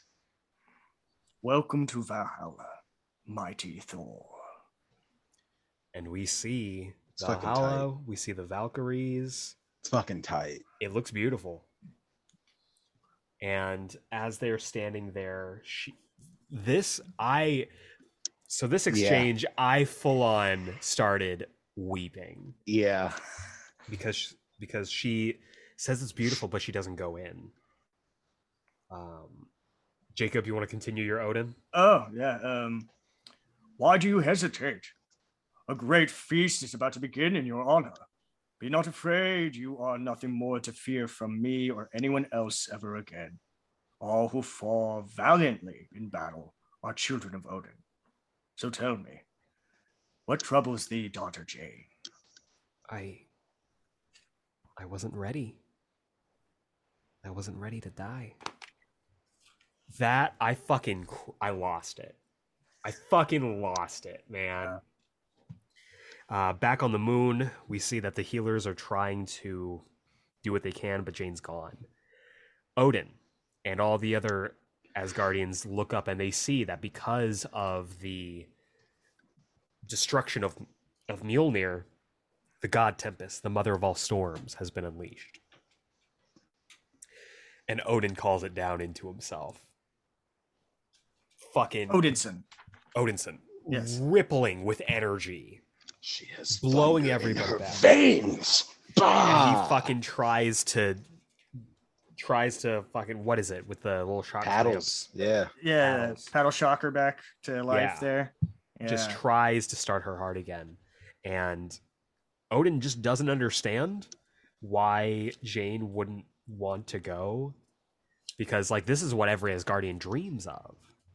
Dying in battle and going to Valhalla. And she's like, there's something holding me back. And then all of a sudden she starts to feel it. She starts to feel pain. She is writhing on the ground. And Odin's like, wait a second. I feel it. And back on the moon, Odinson just keeps trying and trying to get her up. And it's not working. And we see it's melting his Uru arm. Like with that much lightning and that much energy. And he's breaking down because he can't bring her back, and he's trying. And he all of a sudden hears, they speak the truth. You cannot control the powers of the god Tempest. No one god ever could. As Odin is there. He says, but luckily for Lady Jane, there is more than one of us. And Odin, with the ultimate face turn, joins with Thor to try and bring the god Tempest in to revive Jane Foster. Oh, God. And she gives this... Okay, I want to read this. She says, life is terrifying and God awful painful. And hard as all hell, even at the best of times. And this place feels like home, like comfort. So... why can't I take that step? Why can't I let go of the pain? I guess because I know I had more to give. Because I wasn't done writing my story. Because I wish I'd had just one more peal of thunder. Just one last crack-a-coom. And we get the crack-a-coom. And Jane Foster lives. Fucking bawling my eyes out, man. Everyone is on the page too. Yeah. Fucking Fandral is just crying his eyes out, staring right at the camera. It's kind of uncomfortable. Yeah. And I thought that was weird too. Jane Foster lives. Days later, old Asgard, everyone has returned to their old stomping grounds. And we see Jade wearing a straight out of chemo shirt. Love that Fucking shirt. tight, dude. Fucking love that it. shirt. Yeah. Jane Foster is bringing the heat with these shirts this year. Straight up, has always been. But let's also talk about Odinson's look, which is real good. Real good. It's basically just like a little like It's a slight dressed shift, down classic Thor. but also a slightly shifted unworthy look. Yeah. He's got the deep V of the unworthy, but he's got the circles from classic Thor. Like, it's tight. It's great. I kind of wish this was his Thor look. If you read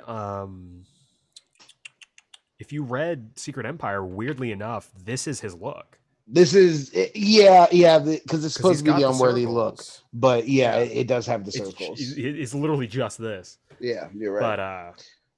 But so the two of them talk, and she is alive. She is going through her chemo treatments, and I love that it doesn't just cure her. I love that she still has to go to her treatments. There's still she's a alive fight again, but it's a fight that she's not running away from anymore. And the two of them talk about the death of Mjolnir, about everything that's happened, and she hands him this little pebble, this little rock. That's and he very just, heavy. like, super fucking heavy, and he gives the Zounds. And I fucking love me a Zounds. I love seeing a Zounds. Hell yeah, baby. Oh, He's like, so small but so impossibly heavy. What is this? And it's a tiny piece of Mjolnir. He's like, it's such a small piece and I can barely hold it. That tells me I could never lift the entire hammer, that I'm still not. And Jane gives him the pep talk that he needed, where she says, there must always be a Thor. That's what I said right before I lifted Mjolnir and was transformed for the very first time. I was honored to carry that mantle for a while. Honored that you bestowed upon me your own name. But it's time you reclaimed who you are. There must always be a Thor. And now, once again, it must be you. I showed you what I could be with that hammer in my hand. Now show me what you can be without it. Show us all. And I love that. Because this has been a parallel story of the two of them. Yes. Jane Foster finding something to believe in, and Odinson learning to believe in himself again. Yes. I love it. I fucking love it. It's beautiful. And the one through line through the entire run is that they believe in each other. Above all else, they believe in each other. As well as flying. They really love flying. They fucking love flying, man. Yeah. And I do love just the heart that you can feel when he's like, God, it would be great to fly again. And then he gets this idea, which I loved. I remember the first time reading this right before the new Thor series started. And he goes, Hogan, where are those dwarves? And are any of them blacksmiths? Thor goes, we murder dwarves? He's just like, no, Thor, we've hammers to build. Very many hammers. She says, Thor's and their hammers. I get it now. I'll miss the flying too. Though I suppose the skies aren't going anywhere. And neither am I. And she looks back, and we see the shattered ultimate Mjolnir, which is very interesting. And we get this beautiful spread of just her looking up as the saga of the mighty Thor ends. We got one last epilogue, one last coda. The mighty Thor at the Gates of Valhalla. Basically two stories, really. One, the Tomorrow Girls, and two, the Lord of the Realms. Jump by hell. So good. Really drawn well, I was going to say. Really like this. So we see in ancient times, in the age of Vikings, the Thors are beset upon by the goddesses of thunder. Real quick, Does everyone have a favorite goddess? Because I'm an Elisif guy. I never remember their names. I'm terrible, but I'm a blonde guy. I like blondes. Elisif is the one with the mace. Okay, because I'm all about the one with. I'm all about the Yeah. one that has like what is it, the axe, Yarnbjorn? Yarnbjorn, yeah. And I like the one who has Stormbreaker. Excellent. So Excellent. great. Cool. All right. Perfect. We all know what our type is. Good. We're crushing it right now. We're crushing it. And so we find out that the 3 goddesses of thunder have basically roofied old King Thor Yeah. so that they could sneak into the armory, the vaults of Asgard, and steal the time stones.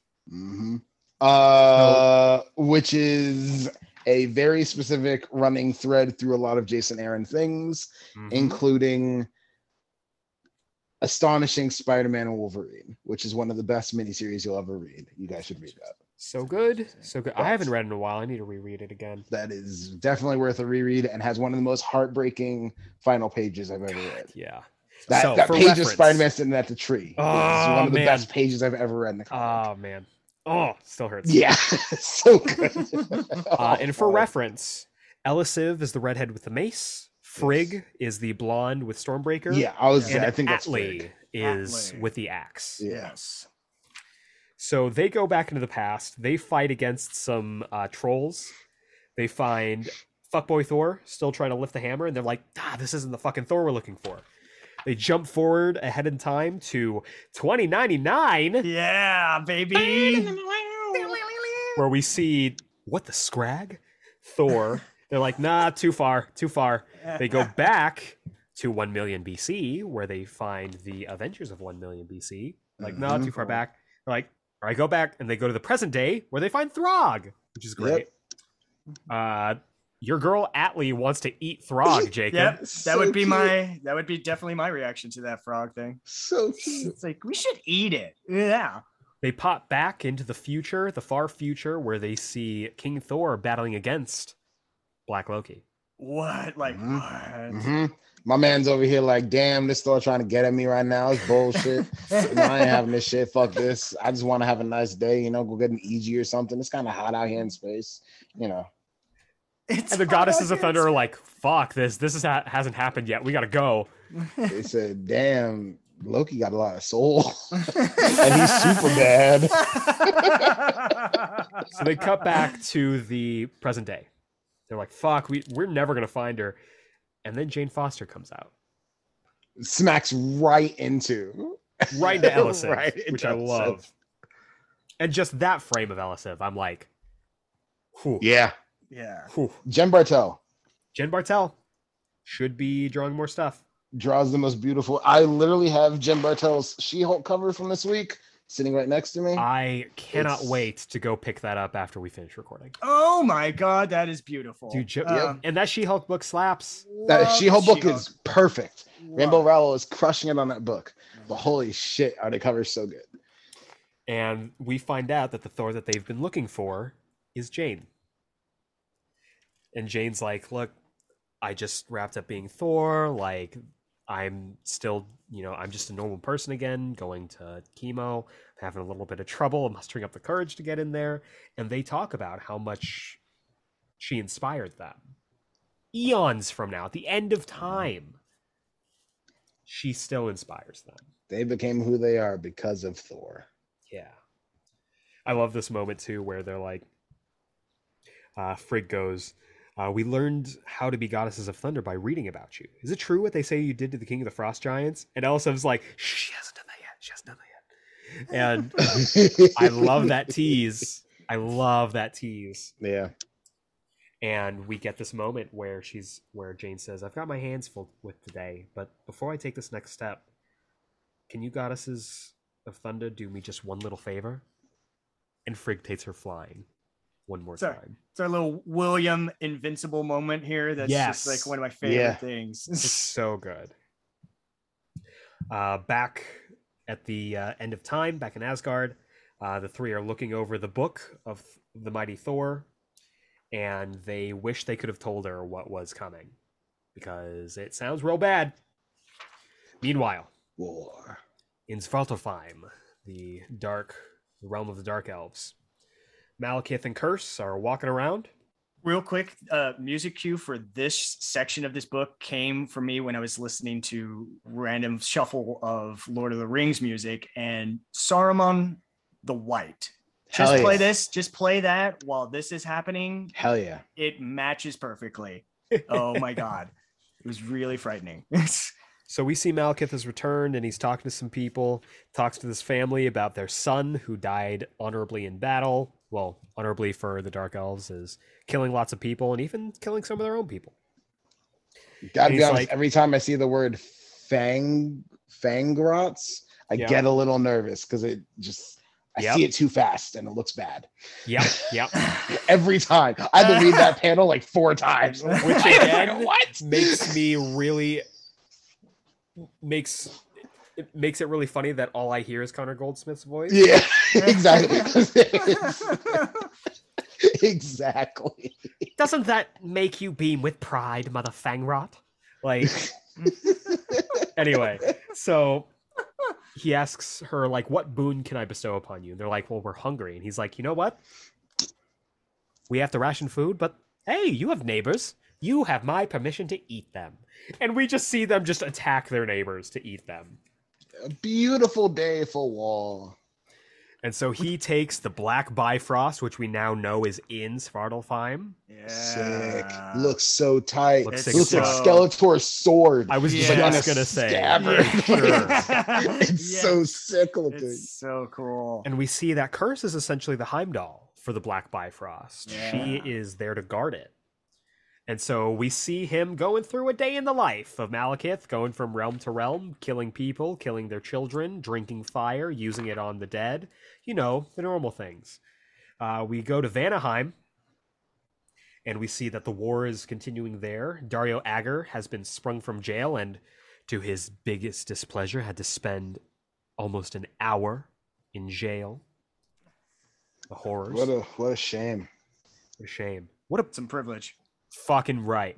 And we see that the two of them are teaming up to continue to murder the Vanaheim druids. Real sad stuff. Real sad.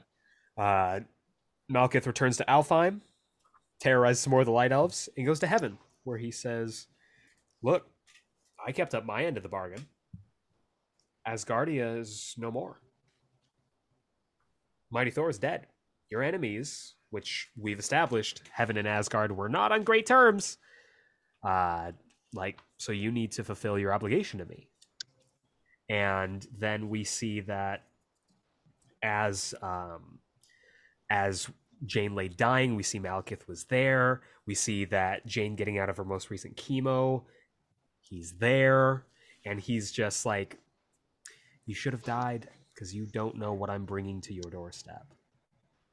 And he goes, I will bring the realm. And he says, now you'll have to watch as all this burns around you. These mortals like to think they are the center of all the realms. And so be it. I will bring the realms to them. All the horrors I have to offer. The war of the realms is coming, you mewling mortal infants.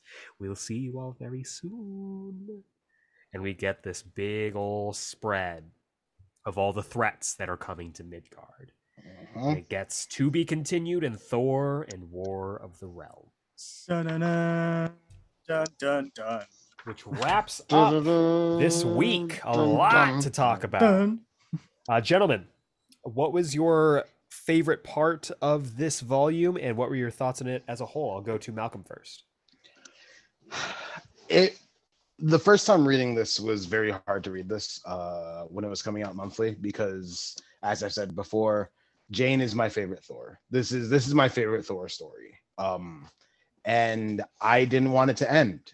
You know, we had 3 years of it, and it was not enough. I did not want it to end. I wanted more. I love this stuff, man.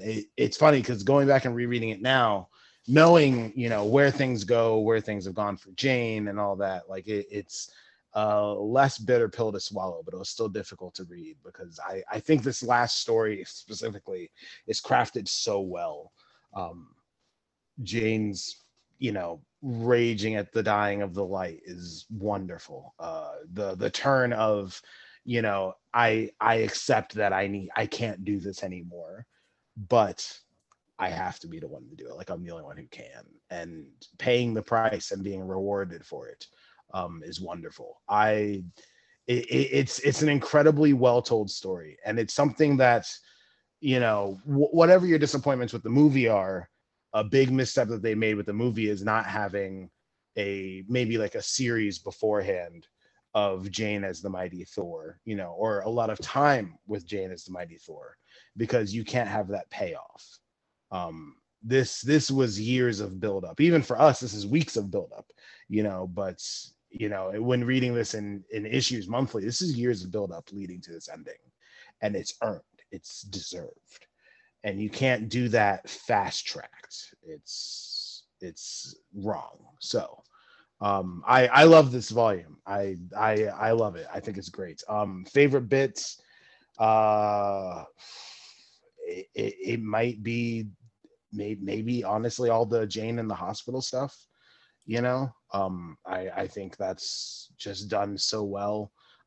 It's between that and then the Jane flashback stuff of, you know, flashing back and showing the building to her being worthy, the things that she's had to fight against in her life, the connection with her mom, you know, all that. I think it's so well crafted. This is such a well written story and a well written ending. It's great. It's great. Jacob? Yeah, to emphasize what Malcolm says, that this is an incredible like end to this Thor story. It's also a very testament to like Jason Aaron as a writer, because of the fact that of like there's so much that happens in this book, particularly in issue 700, that's just snippets of things. I feel like he had a chalkboard that was just labeled miscellaneous things, and then he just put post-it notes of like, all right, so where's the Necrosaur being? It's pretty much being with Galactus, and he's fighting Ego, and then there's this other thing with like Frog and all this stuff, and it was just like, how do I put all this together, because this is all essentially something that's going to happen in my story. And he just touched, I just love that he touched based on every kind of Thor you can think about that was like every little Thor. Honestly, my favorite part is the beginning with the War Thor, because that was just a complete surprise of just like who that was and like how they got there. And it reflects a lot, listeners, if you get a chance, if you're a fan of Doctor Who, please get into the Revival series, because one of the best moments in that show is this moment called the War Doctor. And this reflects a lot of that from this book to me. And then issue 700 is just my favorite because of just all the miscellaneous like Thor stuff, that like Throg going on and solving this little crime.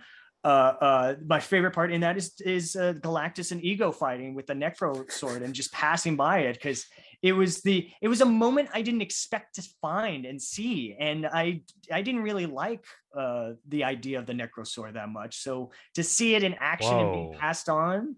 No, the sword, not that. Oh, no. right. No, the sword. No. We're all fans of people around here. It's like, no, everyone's worthy. So that's why he was like, Malcolm just dodged a bullet. This is like, I shouldn't have said bullet. Anyway. Move on. Anyway, continue your point. Regardless is... Jesus. That was so funny. Ladies and gentlemen, I feel like I have to say this. We're all POC. I just want to make sure everyone understands. Yeah. That was so funny. That this is very, very specifically a POC podcast. It really is. But just to sum it all up, it was just the end of Thor. Poor Jane Foster is just was a lot. I didn't realize how she ended by doing this, like how she committed to being the Thor and being our hero, and like, yeah, it was a real toss up, like of who my favorite Thor when the War Thor appeared, and then it was a real toss up, and then like Jane just barely made it at the finish line for me. This is great. This is my favorite volume. This collection of the complete collection, volume 4 of Jason Aaron's Thor. This volume is my favorite that we've gone through. It's brilliant. And this entire story. Yeah. Yeah. This is my favorite part of the whole thing. The War Thor, the Mighty Thor. This is my favorite. I've been waiting to get here. This is an incredible story. It's the culmination of literally everything that's come before it. Yeah. And it almost isn't fair that we still have the War of the Realms to come after this. Yeah. Because it's like, guys, like as amazing as this is, there's something horrible about to happen. Yeah. And the darkness hasn't even arrived yet. That's scary. Yeah, because our vision has been so focused here. I do love the scale and the scope of it. The tragedy of the War Thor is incredible. I love all the artists that were brought on for this. Whether they were for the 700 or bringing in like Valerio Schiti, Jim Bartel. I loved getting all of those guest artists in here, and it made this feel like a big deal. It made it feel like an event, which I loved. Yeah. Honestly, my favorite part was Jane at the door of Valhalla. Like, because with Odin. Yeah, listeners, I haven't read this since it was coming out month to month. Yeah. I did not remember how Jane came back. And in my mind, I thought, okay, she dies here, she comes back during the War of the Realms. So I thought it hit me very hard when she died. And she showed up at the gates of Valhalla, and I was already a mess. And when she said I wasn't ready to die, like that, it hit me right where I live. Yeah, it hit me really hard. And then having that moment, that culmination that started way back in that 2014 Thor run, that issue Thor run of Odin just being completely dismissive, blaming her for everything, even, back when, Jane and Thor were together, like blaming her for literally anything, this coming full circle and him finally giving her that respect that she deserved and that she had earned. Yeah, boy.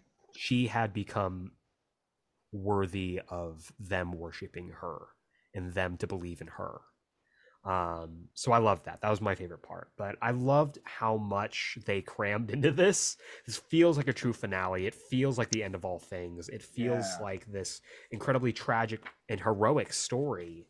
And it's an epic of, Shakespearean levels. Yeah. And I can't believe that we still have 3 more parts of the series. Yeah, how do you top all this from that? And it's just like, well, there's a war, and I'm like, oh well, okay. Yeah. But before we get to that next part, we've got some messages from you, which means, Malcolm, what time is it? It's the mail time, baby. Thank you. That's from Malcolm the All Black. First up, hell yeah. Black, our first email is from Michael Cox, writing back in. Hey, always good to hear from good brother Mike. He writes, "Hey Eric and fellow warriors, just wanted to clarify my last email. It's completely okay to not like something." He wrote to us last week about his feelings on Love and Thunder, and he really enjoyed it.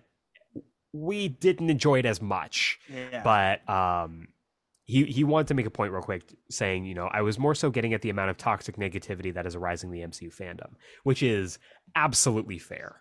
Yeah. The MCU fandom is incredibly toxic. Oh, yeah. Almost as much, if not more, as the Star Wars fandom. Hate to say it. It's just the truth. Yes. It is toxic. Bad, and people need to get off their high horse about shit.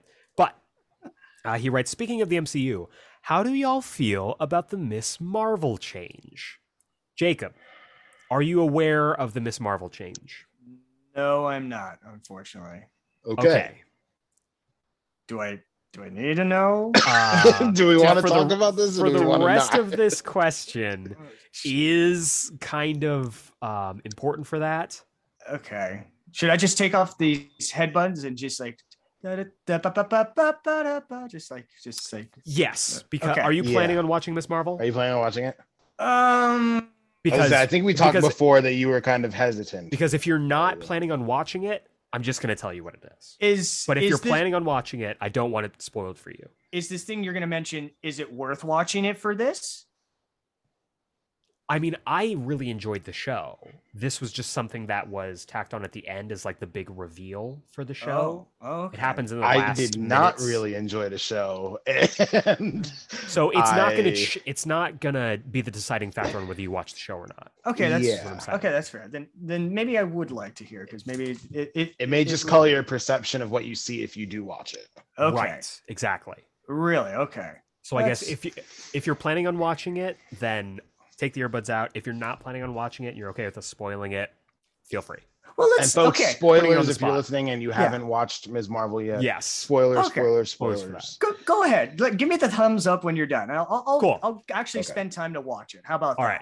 I'll come back next week with an opinion. How about that? Yes. Okay. Love it. That sounds good. Love it. I'm going to do it right now. Wait, then do we want to save this question for next week then? If you're going to watch it this week, do you want to just save the question for next week? Will you have it watched by next week? There's only like what, 5 episodes? Six episodes. Oh yeah, then yeah, I could okay, so then Mike, we are going to hold off until next week for this question, but we will keep this email and we will read it next week. Thanks for sending in your question, Mike. Damn, sexy ass question. We also got a question from Cole from the Critical Rants YouTube channel. Go check out Cole's channel. It's amazing. He's wonderful. Hey, Cole. He's incredible. Go check out and subscribe to Critical Rants.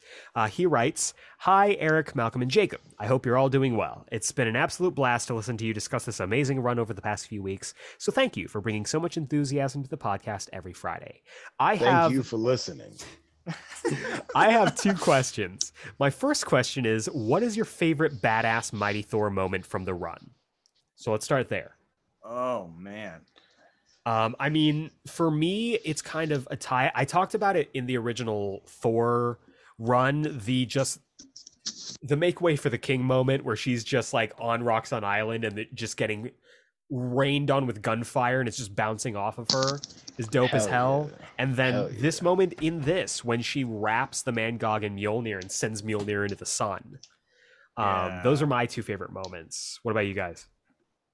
My favorite badass moment isn't necessarily badass, but it's her saving so many people during the contest. Yes, in the Asgard Shi'ar. Yes, the challenge of the gods. Yeah, all of those moments of her saving people in the challenge of the gods, like her like stopping the tidal wave. It's all those human moments that she has there. Hell yeah. Even down to there's that panel of her like cradling all like the dead bodies in the famine challenge, and she's like, I forfeit. Like, please just stop this. That's my favorite moments. Jacob? I gotta say her first battle with Roxxon in the Frost Giants when she's in that room by herself and Mjolnir's like caught in Dario Agri's little safe room and stuff like that. She's just wailing on that first battle is the first time I was like, oh my god, she's gonna get hurt. She's separated, and I was like really scared in that thing. And also the Mangog fight, just the whole thing. Yeah, the Mangog fight is dope as hell. Is so cool. It's such a Superman versus Doomsday like battle that it's just it's like as unstoppable force, immovable object. Exactly. I always love that. I always love that analogy. It's a great dynamic. Battles. Yeah. So Cole writes, my second question is, what character would you have liked to see team up with the Mighty Thor that she never teamed up with? Oh, fuck. Which is incredible because yes, she was around for 4 years. Yeah, it was about 3. Well, because this happened in 2018, I read somewhere. Yeah, because this is the beginning of 2018. Because that new Thor book starts the beginning of June in 2018. Yeah, and she came around 2014. So 4 years. 2014. So in the 4 years that she was around, she didn't get to team up with as many people as I would have liked. Yeah. Yeah. What's somebody you would have liked to see her team up with? Oh my goodness. You know, I'm always a big sucker for a Marvel team up, so I would have loved to see her and Spider-Man like get together at one point, like have an actual team up. Yeah, actual team up. That would be kind of cool to see, like something like that. I'll say one that I would have loved because it was happening around the same time as this as well. All new Wolverine. Yep. Having Jane Foster and Laura Kinney. Yep. 2 legacy characters. Yep. For like a 2-part crossover would have been amazing. Mm-hmm. Oh, yep. I know. It would have been cool because this would have been right around the time when like the Thing and the Human Torch were just a solo book. Marvel right? 2-in-1. Yeah, yes. Marvel 2-in-1. Great book. That I would have loved to see Ben Grimm and Johnny Storm with the Mighty Thor in. Just I was some thinking sort of Ben Grimm. Yeah, I was thinking Ben Grimm. I think that'd be really interesting. Because I was thinking like the counter for like She-Hulk versus She-Hulk. You know, that would have been something, but. Honestly, Ben Grimm is the other side of that I would have loved to see. Yeah. So my answer actually would be Hulk. Would be Jen Walters instead of just a fight if they actually had a team up, because I think they're both a very interesting parallel at this time. Yeah, for sure they are. The person trapped inside the body, and like one can't control what the body is doing, and one can't control, like they both can't control what the body is doing. But one has control over who they are, and one doesn't have control over who they are. And I think there's a really interesting parallel there. That would have been a really awesome like 2-parter. That would for be sure. Cool. So yeah, thank you, Cole, for writing in for that. And we have one more email. Thanks, Cole. From our good brother Adam Stringfellow. Always good to hear from Adam. How you doing? He writes, "Hey team, hope y'all are having a decent week so far. I've taken your advice and started this Thor run from the beginning that y'all recommended. I'm now starting to see why Thor means so much to everyone. Still not my favorite corner of the Marvel Universe or one of my favorite characters. Those honors go to Spidey, Daredevil, and Captain America. Great picks. Oh yeah, great picks. But I now see the appeal of him, and more importantly, Jane. For my question this week, I wanted to ask y'all 2 questions. My first one is this. In terms of the idea of the concept of Civil War, more so the movie than the comic in terms of getting to the point, which side do you think was right, Cap or Iron Man? Oh, geez. Personally, I side with Cap. While yes, I do agree that there should be some oversight when it comes to superhumans, too much of that, and you get the Ultimates, which is probably the worst case scenario of the versions I've ever seen. Also, I respect Tony, but we probably shouldn't have a rich white guy that can get off scot-free from creating Ultron be making all the decisions for us. So, I'll go first because I think you do have to separate the movie from the comic. Yes. Because they're both very different in the way that they treat this. When it comes to comic, 100% anti-registration, no question. Yes. Yeah. Yes. When it comes to the movie, it is much more gray, which I really appreciated from the movie. Yes. I think there are good sides for both of them. However, the fact that the MCU does take so much from the Ultimate Universe does lead me into sticking with Team Cap. Yeah. So that's me. Malcolm, what do you think? I am not a big fan of the comic event Civil War. I think it's poorly written just because no one was interested in telling pro-registration stories. Nope. So no one was interested in putting that in a light that is relatable or understandable. They just all come off as fascists, which is a sign of, how blue Marvel comics were at that time, in general, which is kind of cool. Yeah. It was a very liberal time. For sure. But the movie definitely does a better illustration of providing both points and showing that honestly the correct side is Iron Man's side. I think they do a pretty good job of showing that should be the correct side. Now things are gone about wrong. I think again they take it too far on that side, not as far as they did in the comics, but I think Tony is not the right person to be leading that side. Not. But there is a very good argument for, okay, there should be some reining this in. There should at least be a second conversation about this. And Civil War is my favorite Marvel movie. I think it's the best one. The fact that they took the main character of Captain America and made him basically a terrorist for the movie is kind of fucking awesome. he's pretty much just treated as a terrorist, like that whole movie, which is kind of incredible. It is incredible. I think it's the best Marvel movie purely because they took that's the only Marvel movie that took what was in the comics and actually enhanced it and made it like 20 times better. Because I think Civil War is such a messy story. It is in the comics. But they condensed it, cleaned it up, and made it a lot better for the movie. It's the best Marvel movie. Jacob, how do you feel?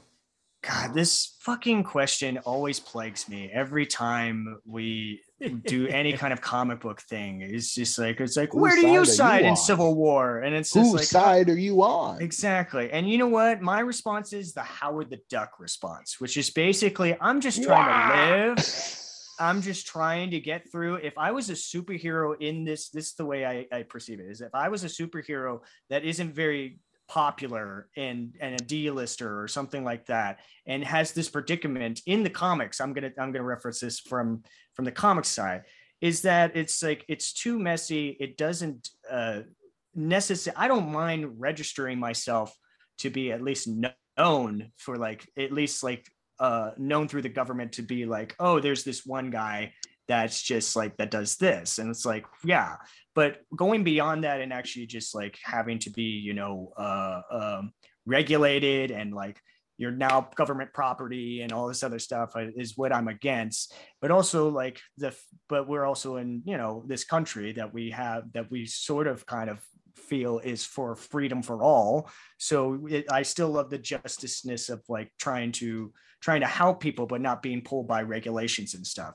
It's very much, I feel it's very much like The Boys to me, in the sense of just like you pick and choose your moments of what makes you a hero and stuff. Yeah. So I'm indecisive in this because like so we've got one on each side and one in the middle. Yeah, that's kind of where I sit in the middle of it. I'm very neutral when it comes to like that kind of specific like issue. Yeah. So he says his second question is this: how do you think mutants should be introduced in the MCU? And how do you think they'll explain the persecution of mutants in a world that seems more or less cool with living among superhumans, gods, and aliens? Would love to hear y'all's answers to these questions. Take care, and I'll catch y'all in the next chat. Best, Adam. Can I go first here? Yeah. Take it. Yeah. Mutants in the MCU. Here's a very easy way that they could do it. The nice thing is the comics have done a very good job of setting up how to do that perfectly over the last couple of years. 100%. You introduce the mutants that they've always been around and that they're just living on Krakoa. Boom. And no one remembers mutants. Done. Xavier mind wiped everyone so that no one remembers mutants and they're just living on fucking Krakoa. That's it. I've had a pitch for a very long time on how to do it. And it involves some fuckery, but it does, I think, open a door for how they could do it in the MCU. I'll tell you guys off mic about this, but it's something that I do. I smell an episode? A pitch episode. A pitch? Yeah. I've been known to do a pitch in my time. I smell a pitch. Yeah, it's I think Malcolm's right on the money. I do think that Krakoa should be involved. All the rumors recently have been that the first X-Men movie is actually going to be called The Mutants, which is interesting. Stupid. It's, whatever. That's dumb. It's called House of X, you cowards. Might as well. And the sequel, Powers of 10. There you go. Exactly. Or actually, Powers of 10 will be the international title. Oh, there you go. That's good. I like that. Yeah. And then the sequel could be Ten of Swords. There we go. So now we got it. We got them. So yeah, that's how I would introduce them. I would introduce them as something that has been around, but maybe for some reason has been possibly covered up. Maybe by themselves, maybe by somebody else. Who knows? Yeah, I think there are lots of ways that you can do it. I think that if you're in the know, we've seen it, but we'll see. We'll see. Jacob, how would you bring mutants into the MCU? Just fucking put them in there. Who cares? Like, Perfect. It's just who cares? Who cares? Everyone knows who the fucking X-Men are. Yeah, like, exactly. And it's just like, and if you really want to like merge them in there, I like the idea of like it's starting to become a thing. Like the mutants is like it's the beginning of the mutant genealogy just starting to develop now. And I like the idea of like some sort of big event that happens in whatever X-Men movie that they first introduced that kind of splits everybody about mutants, you know, in the sense of like those who are for it and those who are against it, like any of these superhero movies, because of like, especially with the Avengers, you know, how Age of Ultron, regardless of how you feel about it, it did bring up an issue of the fact of just like which is later in Civil War, the whole like, well, you guys fucked up this country and everybody is a little like hesitant about you, and it feels like we need to restrain you a little bit. So that kind of feels something that they would just do with the mutants as well. But the Krakoa Accords. Yes, exactly. So it really doesn't. But for me, I just like, you know what, you're already focusing on the young Avengers and kids in these movies, so I don't really care what you do. Because it's at this point where like just I'm more concerned about the Fantastic Four at this point. I think they need to do the same thing with the Fantastic Four. The Fantastic Four have just always been around. Yeah, exactly. Like they were a thing in the 60s and then they disappeared and then they better be a fucking period piece. I hope so too. Jason Sudeikis has thing. Hey, listen, this is con weekend. Anything can happen. Anything can happen. But if they announce that Sam Raimi is directing a Fantastic Four movie, I will come. Shut the front door of my dreams. Oh my okay, God. We can have Sam Raimi directing Jason Sudeikis as the Thing. Jason Sudeikis is the Thing. Everyone on the Jackson internet owes me $1 as Fantastic Literally Four, everyone as Mr. Fantastic. Yes. Yeah. Literally everyone on the internet owes me $1. Oh yeah. I'm gonna get rich this weekend. Oh my God. That'd be awesome. Fucking funny. I really there's no one who should do either the X-Men stuff or the Fantastic Four stuff more than Sam Raimi. I disagree on the X-Men, but on the Fantastic Four, absolutely. I think he would just make it like comic booky. Like he would stop trying to do the X-Men as like cool, edgy. Yeah. I agree that he should continue Doctor Strange or move to Fantastic Four. I'd kill for him on Fantastic Four. That'd be so fucking I think he'd be great. Cool. I'm still holding out hope that one day we will get an Edgar Wright X-Men movie. I think he would absolutely crush it. Especially out of the recent films I've seen him do. Like this isn't just speaking from Eric Azana, Scott Pilgrim versus the World fucking super fan. This is from looking objectively at his filmography. That would be interesting. Like Baby Driver him with a young group of mutants. Going off for their like first I think he'd be good for a New Mutants movie. Yeah. Absolutely. Yeah. But you I don't know about way. Honestly, I think you could also, since we've got Ms. Marvel, fuck it. Let's do a Champions movie. And give me Teen Cyclops. Hey, instead, let's actually just call it the Young Avengers, though, because fuck being called the Champions. Just let them be the fucking Young Avengers. But the Champions are good. I like that. Yeah, but they should have just been the Young Avengers. Just call I think it's unfair that Ms. Marvel and Miles were champions and not Young Avengers. I think it's really unfair. I don't know. I think it's because the name is somewhat derivative. Because they're colored. No. No. That's why. Cyclops was never a Young Avenger. He was a champion, and he's a cis brave white boy. Like there's nothing. Cis brave white boy. Like there's nothing about that. Okay. I love it. Oh my God. What a puss. The point is, Adam writes, P.S. Eric, yes, I've read Superman Smashes the Klan, and it's also one of my favorite graphic novels ever. This is the book I tell everyone to check out if they don't get Superman, and anytime I need to read an adventure that makes me smile for a bit, I always open this book. Damn right. Yeah. Great looking fucking book. Hell yeah. Gentlemen, next week, we are done with the saga of the mighty Thor. Aww. Next week is a lot of hammers. Next week is a lot of hammers. A lot of hammers next week. This is going to be continuing the Jason Aaron saga, but the Odinson is back to his seat as the mainline Thor. Next week is a wedding, isn't it? Next week is a wedding. What? Make sure That's you're right. you're all done up and you bring your corsage. That's right. Next week we have to get dressed up. I forgot. Next week we have to get dressed up. We've been invited to the Black Parade. We have. Make sure you bring all of your eyeliner. Yeah. So yeah, I know. So do I need to go to Hot Topic real quick or something? Yes, but you've got a week, so you've got time. Okay. All right. So next week we're going to be reading Jason Aaron's Thor issues 1 through 11. That is going to take us all the way up to War of the Realms. Synopsis goes like this. Thor Odinson regains his mantle, and with it, a wild new world of trouble.